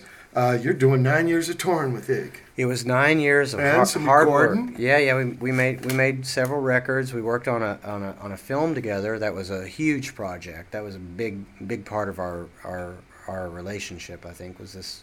We did a film score with Johnny Depp for a film Johnny Depp made called The Brave. It was Johnny's first written and directed film. And Iggy and I did that together, and we worked really, really hard on that project together. That was interesting. Which albums did you record with him? American Caesar, and then it was I guess Naughty Little Doggy and Avenue B. These records, and the movie was sort of the most interesting thing we ever did because that was without a band. Yeah. It was really just me and him, and it was a much more personal project. What town? Los Angeles. Okay. We were staying. I wound up staying in LA for 3 months working on that, and wow. And we were working really closely with Johnny, and it was really an earnest project. It was really we were all working very hard on that. It was great. It's the best thing we did together, I think. Was that in the middle of the tour of the 9? I was around 94, 95, so it's kind or of in the somewhere middle around of it. there. Yeah, somewhere around there. So after the movie, you went back to the giggage. Yeah. And changes in the band? Yeah, we changed. Yeah, we changed guitar players and bass players, and I started working with a lot of different bands in that time. Oh, really? Okay. Yeah, I joined this band Swans. Oh, that's from right. New York, and so you had moved to New York? No, I was still living in San Francisco. Actually, just playing with you. Yeah, I was playing with them. Actually, at that point, well, I'd become really close friends with Michael because I was spending so much time in New York. When I would come to New York, was living in New York. Yeah, so whenever we would rehearse and organize anything, it was done in New York. So I would be there, and Michael kind of became my best friend in New York. So when I would get into town, I would call him. Yeah. And so I would, I would do my work, and then at night I'd go out with Michael drinking beer and talking about music and life and everything else. And he became like my best friend there, and he actually. I didn't see him in that period. I saw Swans in the 80s. Yeah, I actually got him to come to San Francisco, and he got a new manager. You know what? He had a band in the old days that played our scene. Maybe it was called the Strict IDs or the Cripples or. No, those I don't know. Do you know about this? I don't know. Before he went to New York, he had a band. I can't remember the name because he's from the Hill. Yeah. That's such a trip. Yeah. So you got him to come to SF. Yeah, he came there, and we actually kind of put but you got to meet some SF people too during this time. Well, yeah. It wasn't just Suitcase. You got to actually meet, residents? Well, the Cryptic Corporation. Yeah. I got involved with the Cryptic Corporation. But, yeah. How'd that happen? In between making movies and touring with Ig. Well, that happened. I don't know. It was an odd thing. Like one of the people that were working for the Cryptic Corporation, the residents were organizing a new record at that time. It was a musical. And it was a musical that they were constructing about stories from the Bible. And what they were doing... Oh, this might be after Ig then. This is early 2000s? No, it was in the 90s. It was? Yeah, and... Because me and Raymond saw this. My memory is so terrible. Well, the tour came later, but the record was... that's why. The record was interesting. What they would do is they would just hire, lots of singers. They would get different characters for all their songs. Yeah. And so they'd have different characters come in and sing. And they, the Cryptic Corporation asked me to come in and as a singer, as a vocalist. They wanted me to play the part of Jesus. How'd you meet them? As Jesus Christ. They're so cryptic. You wrote them a letter and sent a cassette? No. I'm one of the people that were working on the project. She knew me and had recommended me as a potential character. And potential character. Yeah. So I came in. They asked me to be Jesus Christ. So, of course. So I came in. What else? And so they had these songs for me to sing, and it was pretty tough role, because the Who songs. was the one in the, what's his name? Weber? It was Weber? Ian Gillian, the Deep Purple guy. No, I don't know. Da, da, da. Oh, the Jesus Christ Super. Oh! I think it was the Deep Purple right. Well, now we weren't doing Jesus Christ Superstar. I know. I'm just trying to like parallel. We were doing customized interpretations. Oh, they're trippers. Yeah. Me and Raymond saw it. Yeah. And so the songs. House at Blue. Yeah. Well, the songs that actually the Jesus Christ songs didn't actually make the record for one reason or another. It stayed Old Testament. Well, I think the songs may have been potentially just too shocking. The lyrical content was so. I have to say, I mean, it was when I saw the lyrics and what I was gonna and it was interesting because they knew I was from Tennessee, so they asked me to sing in this sort of like Bill Monroe kind of little boy falsetto voice, kind of hillbilly falsetto, and the lyrics were particularly vulgar and like particularly crass, like really, really bad. And it was all the songs were dealing with the Book of Revelations and the end of the world, and it was really amazing writing. And so I did all that. I tracked all those. They were Louisiana. Yeah, they're from deeper than you. Yeah. So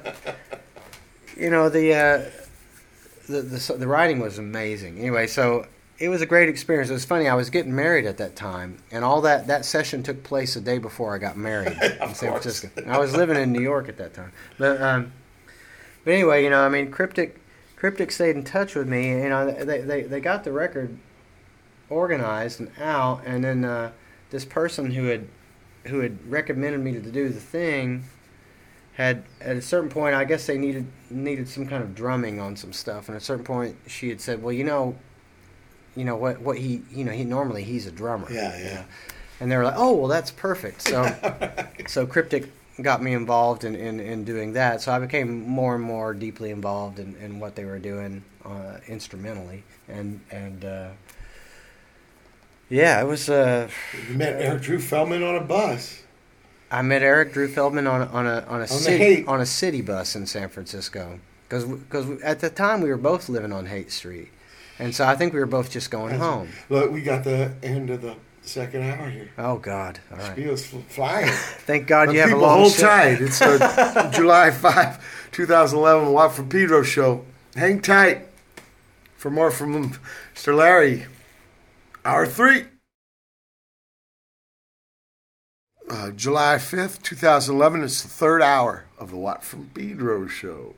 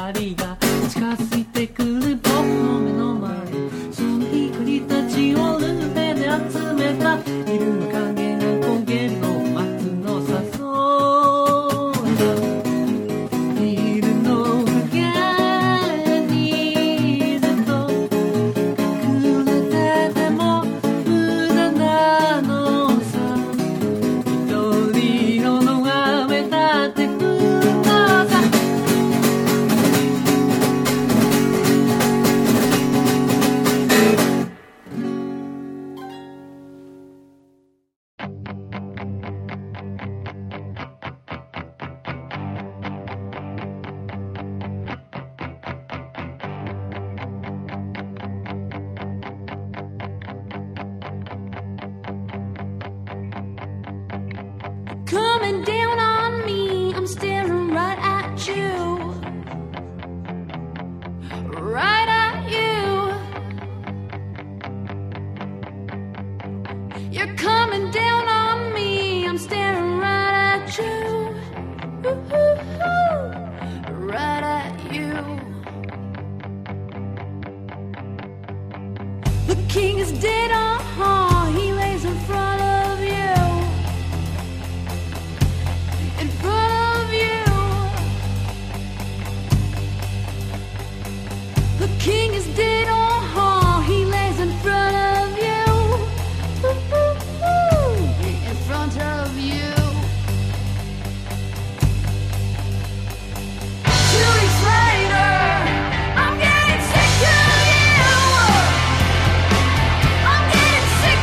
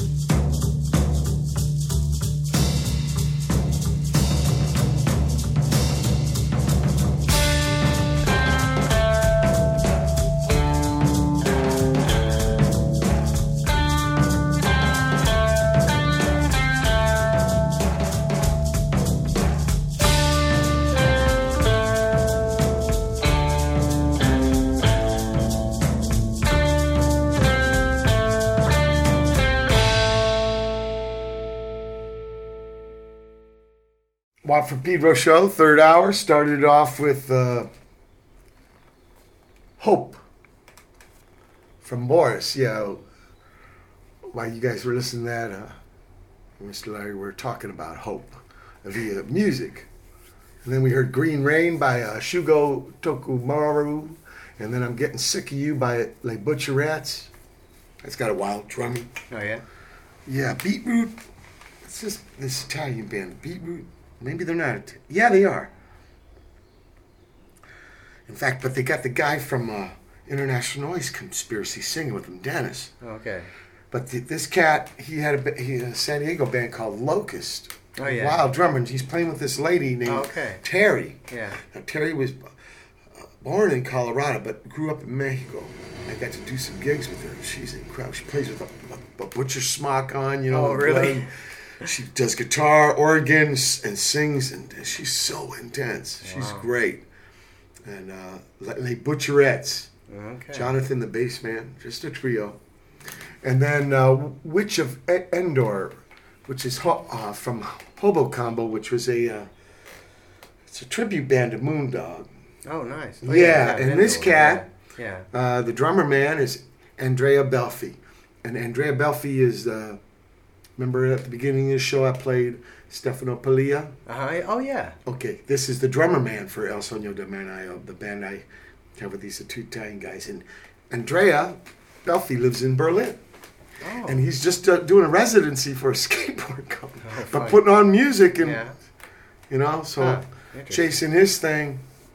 I remember having them on the show when I did a tour with them, 6 gigs, and then we made an album. That's going to be out in the fall. And maybe they're 20 years younger than me. But I got into this having them on the show so they could talk about their journey through music. Yeah. And he, some of the first things he said he heard was Green Day, and then we went to some music, and he said, man, kind of a little embarrassing. I'm like, but Green Day. I said, look, man, everybody's got different ways of coming in and stuff. Don't worry. So, did they talk much about Moondog? Did they know much about Moondog? This whole record's about it. Okay, really? Yeah. It's called Hobocombo. Yeah. I don't know. Maybe he might live close to where you do in Berlin. I'll find out. Well, they never met him, though. They never met him. No, they're younger people. Okay. Because they're these cats,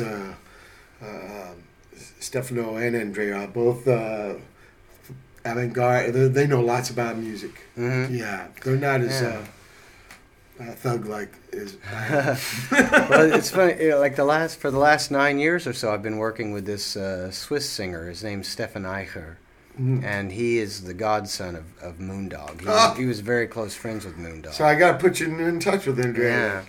Yeah. I got this whole album of it. I've played a lot of it on my show and stuff. And Andrea is just more than a drummer. He's a composer too. You know, he's into his kind of soft machine and Robert Wyatt. And he makes stuff like this. And Stefan was very close with him, and he actually organized a lot of concerts for Moondog in the latter part of his life. He organized some big full concerts in France and Switzerland, and they were very close. Really fascinating. The shows are great. I have these shows. Wow. Yeah. Well, maybe they'd be interested. I'll flow you the info. Andrea, just recent to Berlin. He's from Verona. From Verona? Verona, yeah. Okay. He's a great cat, man. Touring with them guys. They cook for me every day. Nice. Had Pat was out in the country, because you were saying about the Italy thing, but man, well, my mom's people are from there, so I have a little connect. Okay. But when I was there, man, the gigs I did and the recording, when I was in the studio, the guys recording us cooked for me. When I did the radio show in Tuscany with Jacobo, they had some cats play on horns on our thing, and we did the radio show. They're cooking. Well, now, I had more men cooking for me on that tour. Well, now when I work on records in Berlin, we do a similar thing, but it's a barbecue thing, and because we've got the studio in my house, and I've got a big place there where we can barbecue, and so normally if things are going well, if it's going well, then the engineer stays with what's going on there, and then I get the grills going and I get the So at the end of the session, it's barbecue time. Yeah, it's very nice. Happening. It's beautiful there. These cats, they're really neat. I want to tour with them when this album comes out. Back to the journey. Well, the journey. Well, we were talking about the residents and the Bible stories. Well, and swans. And now Michael, swans. At a certain point, around there at the end of the '90s, I moved to New York City, and I kept working with Michael. I think I made 7 records with Michael. As he decided to shut the Swans down and turn it into this new thing called the Angels of Light. Yeah. And so I continued doing that with him. But I made some interesting projects in New York. I worked on a few films there. But I had my sights set on moving to Europe, really, and I finally did. I moved over to Berlin. And when? I moved over about 7 years ago, and 2000. So from New York. So. Yeah, from New York. Berlin. And I got over there. I made a record, a duet record with my best buddy over there, with Thomas Wiedler, the drummer from Nick Cave and the Bad Seeds. Yeah. And he was working with this incredible engineer who I hit it off with, and so there was a band in New York that wanted me to produce a record for them, and they wanted to do like an orchestral record, and I knew that was like financially devastating to try and do something like that in New York City. So I said, look, let's go to Berlin. And what was your first producing thing? It was that record, really. Okay. I mean, well, I had done one film score in New York. With Egg? No, not with Egg. It was another one. It was my own thing. No, the Egg one was in L.A. Yeah, the Egg one was in L.A., but I'd done one in New York where I organized the whole thing and had a 21-piece orchestra. So you knew about the orchestra thing in New York? Well, yeah. That's where I learned what all. What was this film? It's a movie called Applejack, and it was pretty. Applejack is. Yeah. Well, no, it's about this little boy, but anyway, it was like the director really had some tall dream. He had some really complex dreams about what he wanted. He wanted sort of like. He wanted like a Burbank stage orchestra kind of thing, combined with like hillbilly bluegrass with science fiction space effects and stuff. All this mixed together. So it was a pretty tall order. It was a real complicated thing to try and design. And I did it, but I needed 21 musicians to do it. Yeah. And as I was mentioning, to do that in New York City was like a nightmare financially. And I finally got the project done. It took several years, and after that, I just realized it's just too hard to try and mount a production like that in New York. It's just so anyway. So they had also, this band had a big production kind of in mind, and I was like, the only way we're really going to be able to do this is to go somewhere else, so. One of the guys in the group had actually grown up in Berlin, so he was really gung-ho for it. So I took them over there, and we made a record there, and we got over there, we all got apartments, and we all just stayed. We all did. And so I was going back and forth between New York for a few years, and finally the juxtaposition was just too much to take anymore, and finally I closed my studio down in New York, and then I closed my apartment in New York, and I just moved everything. You had a studio in New York? Yeah, I had a studio. I didn't know that. Had a studio on Mott Street. Little Italy. just south of Houston. Little Italy. Yeah, very nice there. I was right next door. My neighbors were blonde redhead. We were we did some gigs with them, the 2 Italian brothers. Yeah. And we were down. The lady had a horse step on her face. Yeah, well, I think she actually broke a leg. I think she had some. Oh, really? They were telling me I was doing a gig, and she told me this story, and I was like, "Oh my god!" She did have a big accident with a horse, I know, but yeah, they were my neighbors. We were down in the basement next to each other, and they liked to work during the day, and I worked during the night. So that's the way we did it. Wow! And, so in Berlin, you make a studio? Yeah, I have a studio in the house where I live in Berlin, and did you get that going right away? I got it going right away. Basically that orchestral thing. Yeah, This MeLL's record here, we did that there, and the first track on that record, which is sort of more of a Turkish kind of thing with a big Turkish orchestra kind of arrangement, I did all that in Berlin, and It's a really... Well, what'd you do there? As soon as you got there, of course, you did this project. Yeah, we finished that record, and then once people found out that I was living there, and there was, there's a lot of people moving there, a lot of people that are coming to Berlin to make projects, because I'm not the only one who came up with this idea, and there's people coming from China, people are coming from China and Italy and Sweden and Argentina and all over the place. People are coming there, and it's an affordable, or it's probably one of the most affordable places to put something together like that. Or if you want to, I know clothing designers and architects and painters and choreographers and choreographers and like people, choreographers is choreographers. Okay. I'm sorry, I'm that's the Tennessee coming out. I know lots of people doing different kinds of things, but people that need some space, if they need big space to design what it is they're going to make. Yeah. That's a problem, It's like space is expensive. Oh, Manhattan, you mean. Yeah, or in Manhattan, or in Paris, or big town. Yeah. So a lot of people are coming there because you can get a big raw space for really cheap. Right. And or you can rehearse a band, or you can record a string section, or you can build a big thing, or put a big ballet together, or whatever. I mean, it's like people can find a way to do it. So. It's an interesting place to be, actually. So it's been really productive for me. I think I've made 10 records there since I've been there. So I've been I started working more with a lot of French artists, and but remember what you were saying about what you told that teacher in college? I want to be a performer. Yeah. So you must have started doing some performing when you got to Berlin. Well, yeah. I mean, it was mostly... when I moved over there, I was mostly working with... at that time, I was mostly working with French artists. And I was touring a lot in France. I started working with this guy, Stefan Eicher, from Switzerland. And Stefan's very successful in France, and he tours a lot. So I was mostly going down there and traveling around and doing live shows with him. And then, of course, when you spend time in Paris, you meet all these other people, and I started working with a lot of different French artists, and so I get involved with these people, and they would want to make a new record, and of course, trying to do it in Paris, it's super expensive, it's really complicated, and all the studios are booked up way in advance, and so I started telling people about coming to Berlin to make records, so they started doing it. People started coming, on the train or whatever, and come up there and stay. What about this performance? Well, this is the first time I got to meet you and be conscious of it. Right. Because you know what?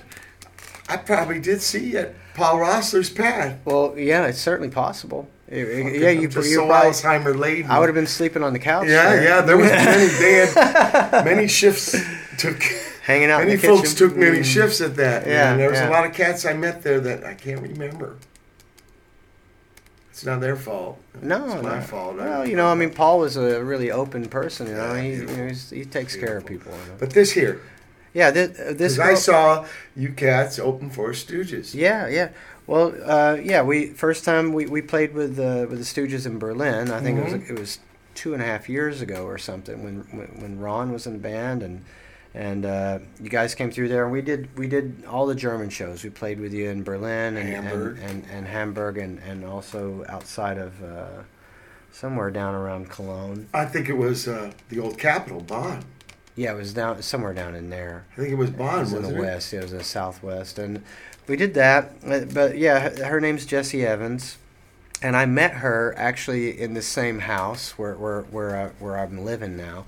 But there were 2 studios in this house, and she had a band going at the time, and they were mixing a record with the engineer I'd been working with. So I met her there, and they had an electronic band. It was her and Bettina Koster from Malaria, and they needed a drummer for a show, and they asked me to do a show, and so we did some rehearsals, and that went really well, and I did some shows with them in the United States. But Jessie had been working on her own material, and Jessie had passed through several bands before.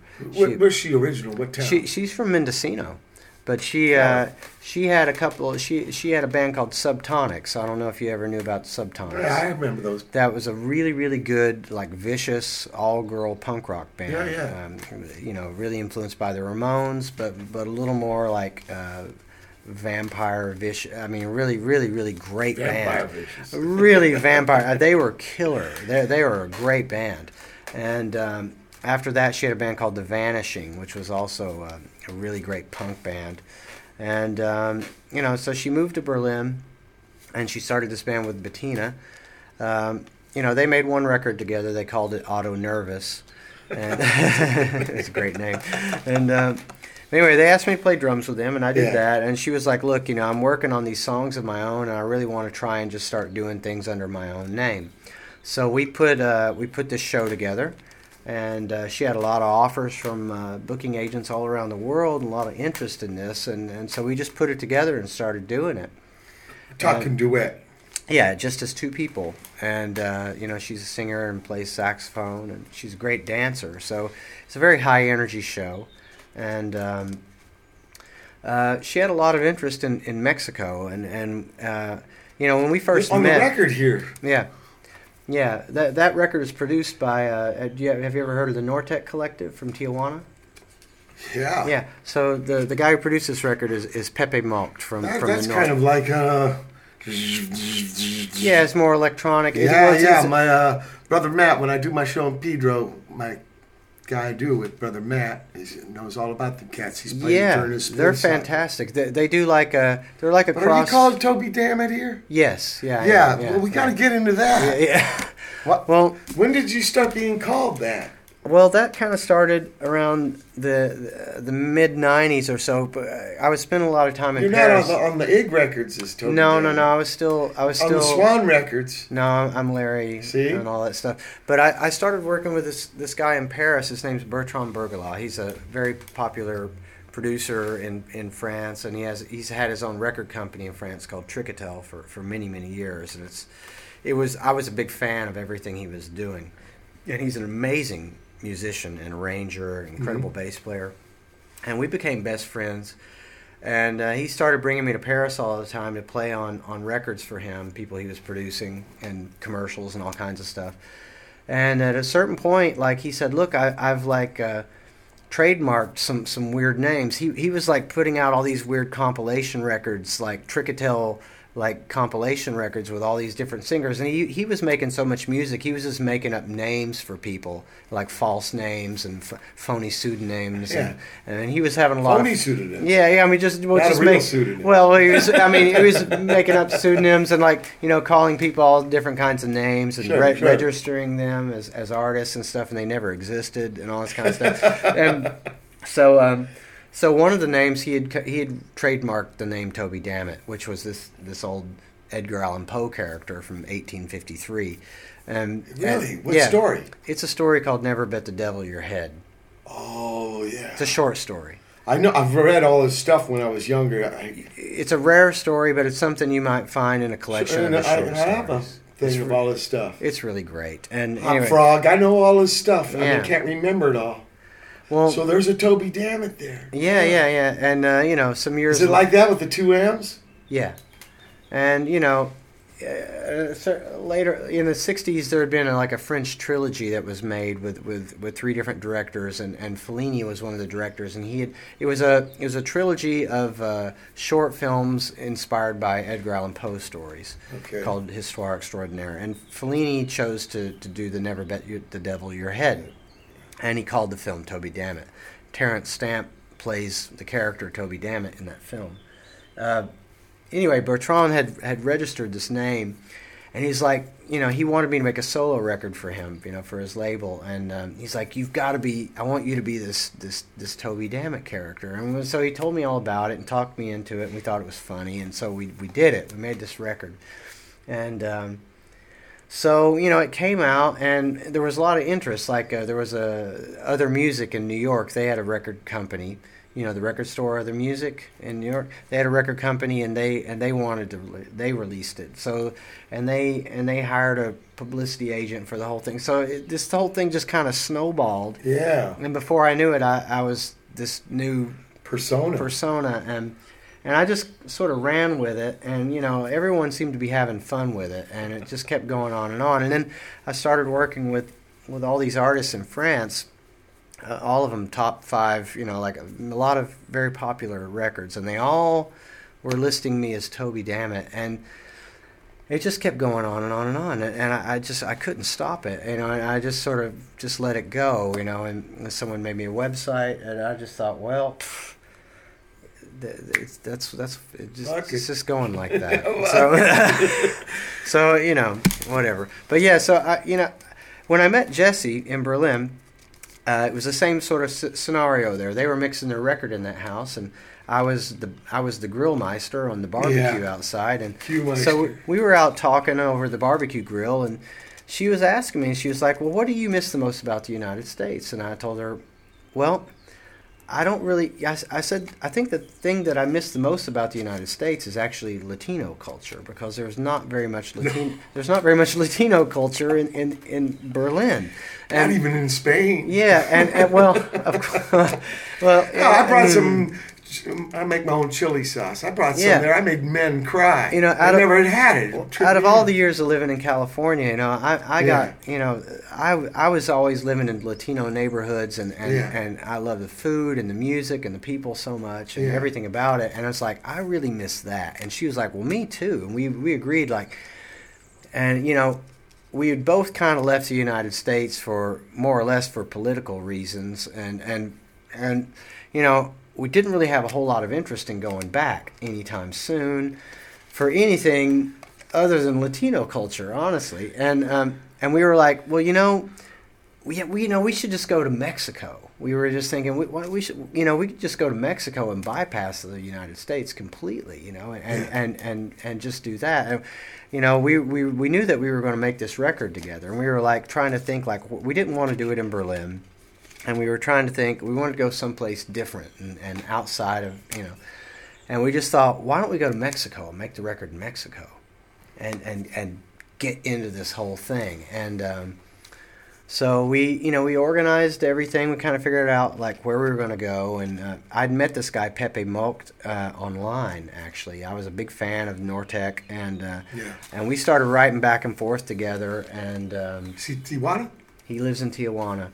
And so I said, look, I'm going to make this record with this girl, Jessie Evans. This is kind of these are the demos of what we've done, and check out these bands she's worked in and see what you think. Would you be interested to do it? And, he checked it out, and he wrote back. He's like, I'd love to do this. Why don't you guys come to Tijuana and let's do it? And I said, well, look, we're going to go through Mexico City first, and we're going to record some stuff. We want to tour. We want to tour in Mexico and kind of record as we're traveling. We'll record in motel rooms and all this kind of stuff, and do it kind of homemade. Yeah.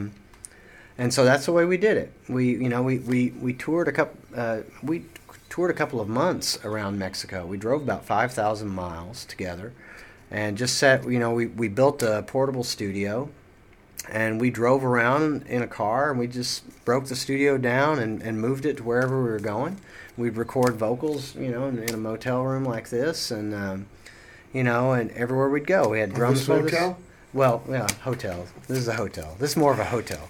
But the truth is, we were recording in motels. If you read my diaries, yeah, this is what is known as fancy bed. We met these beautiful people in Mexico City that had a bed and breakfast that we were staying in, and they knew. Oh, you were telling this the Burroughs man? Yeah, and they knew that we were looking for a place to record, and we couldn't find a cool place that we liked. And finally, they said, look, we have a laundry room up on top of the building that's kind of, it's vacant. There's 2 rooms up there. Why don't you take a look at it? We went up there. It was on the roof of their building, and it was 2 bedrooms. And, they were like, you can just have it, we were going to stay there for a couple of months. So we basically built this place out. We set up mattresses along the walls and blankets everywhere, and kind of muted the room out, dampened the room out, and we just turned that into our little studio. They gave it to us for free. Cool. And we recorded everything up there. It was fantastic. And We had a and great the time. Tijuana Cat, he mixed it? He mixed it. Yeah, we drove all the way from, we went as far down to Acapulco, where we recorded in John Wayne's house. We played a gig in Mexico City, and we met these kids that were huge fans of Jessie's. She has a big following in Mexico, and they came to see us twice. And the second time, they introduced themselves and started talking to us. And they said, "Look, we have a house in Acapulco. If you want to come down and stay with us, you'd be our guests, and please, consider it." Well, in the end, Nortec got a little busy, and they postponed the whole mixing thing for a couple of weeks. And we were trying to think, like, well, where could we go? We've been in Mexico City for a couple of months. Maybe we should go down and see those kids in Acapulco. And so we contacted them, and we decided to go down there. And Jessie was like, "Look, they said something about they had John Wayne's old house." And I did some research online, and look at these photos. I think it's this place. And, of course, it looked like a paradise. And I said, "No, that's impossible. It can't be that place. It's probably like something around there, but surely not that." So we drove down to Acapulco, and we met them at night in the center of Acapulco, and they took us up the mountain, and we drove up and up and up and up and up, and we finally came up to this place, this closed gate, and someone brought them the key, and we went into this estate, and it was John Wayne's old house. And the story was the guy, his sister is the caretaker of this house, and it's not open to the public. And he had taken a week off of work, and he and his girlfriend were going to stay there with Jessie and myself, and they gave us John Wayne's bedroom. And the story that we got was, in the 50s, John Wayne had bought property down there. Maybe you've heard about this, like when he went down there. I know he was living in Orange County. He got a minesweeper and converted it to his boat, and he was living in Newport Beach. Yeah. Well, I know about that place too. But he had, in the 50s, he had gone down to Acapulco. It was very fashionable at that time. And he bought, if you think of Acapulco as being a cove, like a sea, the very top of that sea is sticking out into the Pacific Ocean.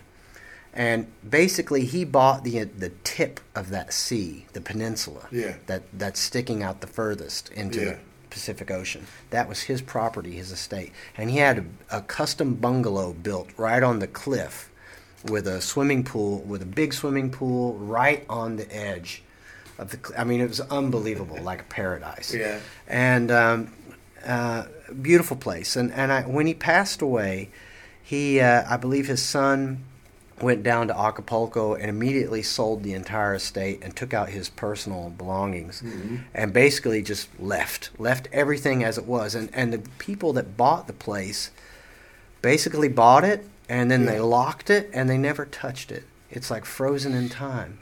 They never sold it or rented it out or turned it into a museum or nothing. They just kept it like it was. Yeah. So all of his old furniture is there, everything. Wow. Everything. It's just like how he left it. So we went in there, and it was ours. They just gave it to us. They said, "You can stay here for a week," and we set up our studio in his bedroom, and we stayed in his bedroom, in his bed, and Jessie and I, we tracked every day or every night, and we drank micheladas all day and made micheladas. There are photos there of him and Dean Martin drinking in that kitchen. It was all the same. It was it was a real trip. It was like paradise. It was painful was there water to leave. in the pool? Oh, absolutely. Okay. It was everything was fine. They never painted it or renovated or nothing. It was rotting. But it was beautiful. So we recorded a lot of stuff there, and then we drove from there all the way up to Tijuana, which is like a 3 or 4 day drive. Yeah. And we drove across the desert. It was fantastic. And we got to Tijuana, and we set up shop with Pepe there. And I'd never met him in person before, and he's one of the most beautiful people I've ever met in my life. He's a great guy and an amazing musician, and an absolute genius. And so we stayed in a motel just down the hill from his house, and we would record stuff in the motel and walk up to his house and give him the tracks, like we had a system going. He was working with a fantastic engineer there in Tijuana, who Luis, who is blind, and we wanted to do a lot of the songs in Spanish, And Jessie wanted to work with someone who could be a vocal coach for her in Espanol. So we worked with Louis, and he recorded all of her stuff. It was at his house. It was an amazing experience. And the record came out great. It was really a wonderful adventure. Let's play some. All right.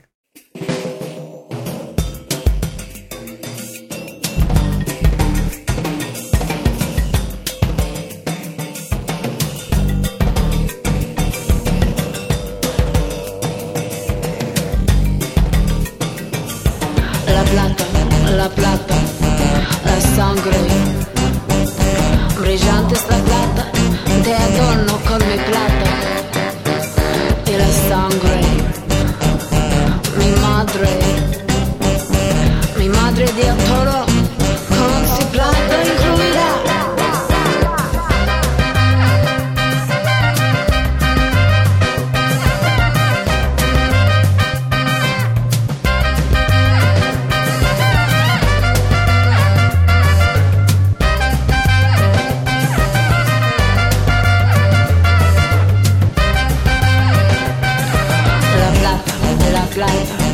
Qué útil es la plata. La armadura pesa mucho. No necesitamos las joyas. La sangre, el pacto, la tradición y el arte. Pero ¿dónde está el trofeo? Escucha. Mira esa sangre plata, sí, yo lo sé. Yo voy a los destinos que tú quieres ser. Recuerda la manera que me enseñaste, porque mi corazón está contigo. Cuando yo corro, tú corres conmigo. Cuando yo me río, te ríes conmigo.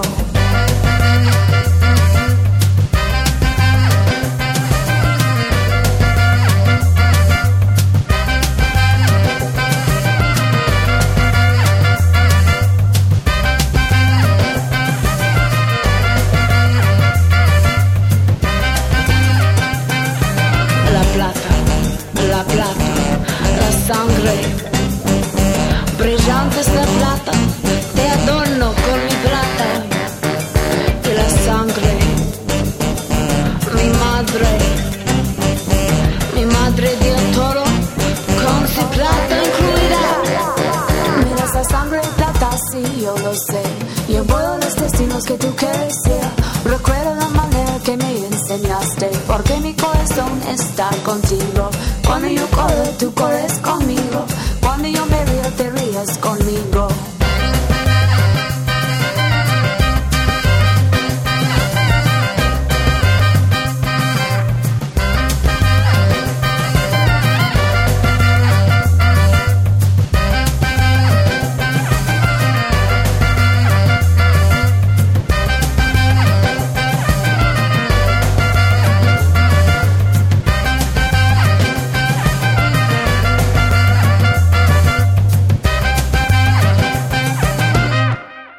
Watt from Pedro Show.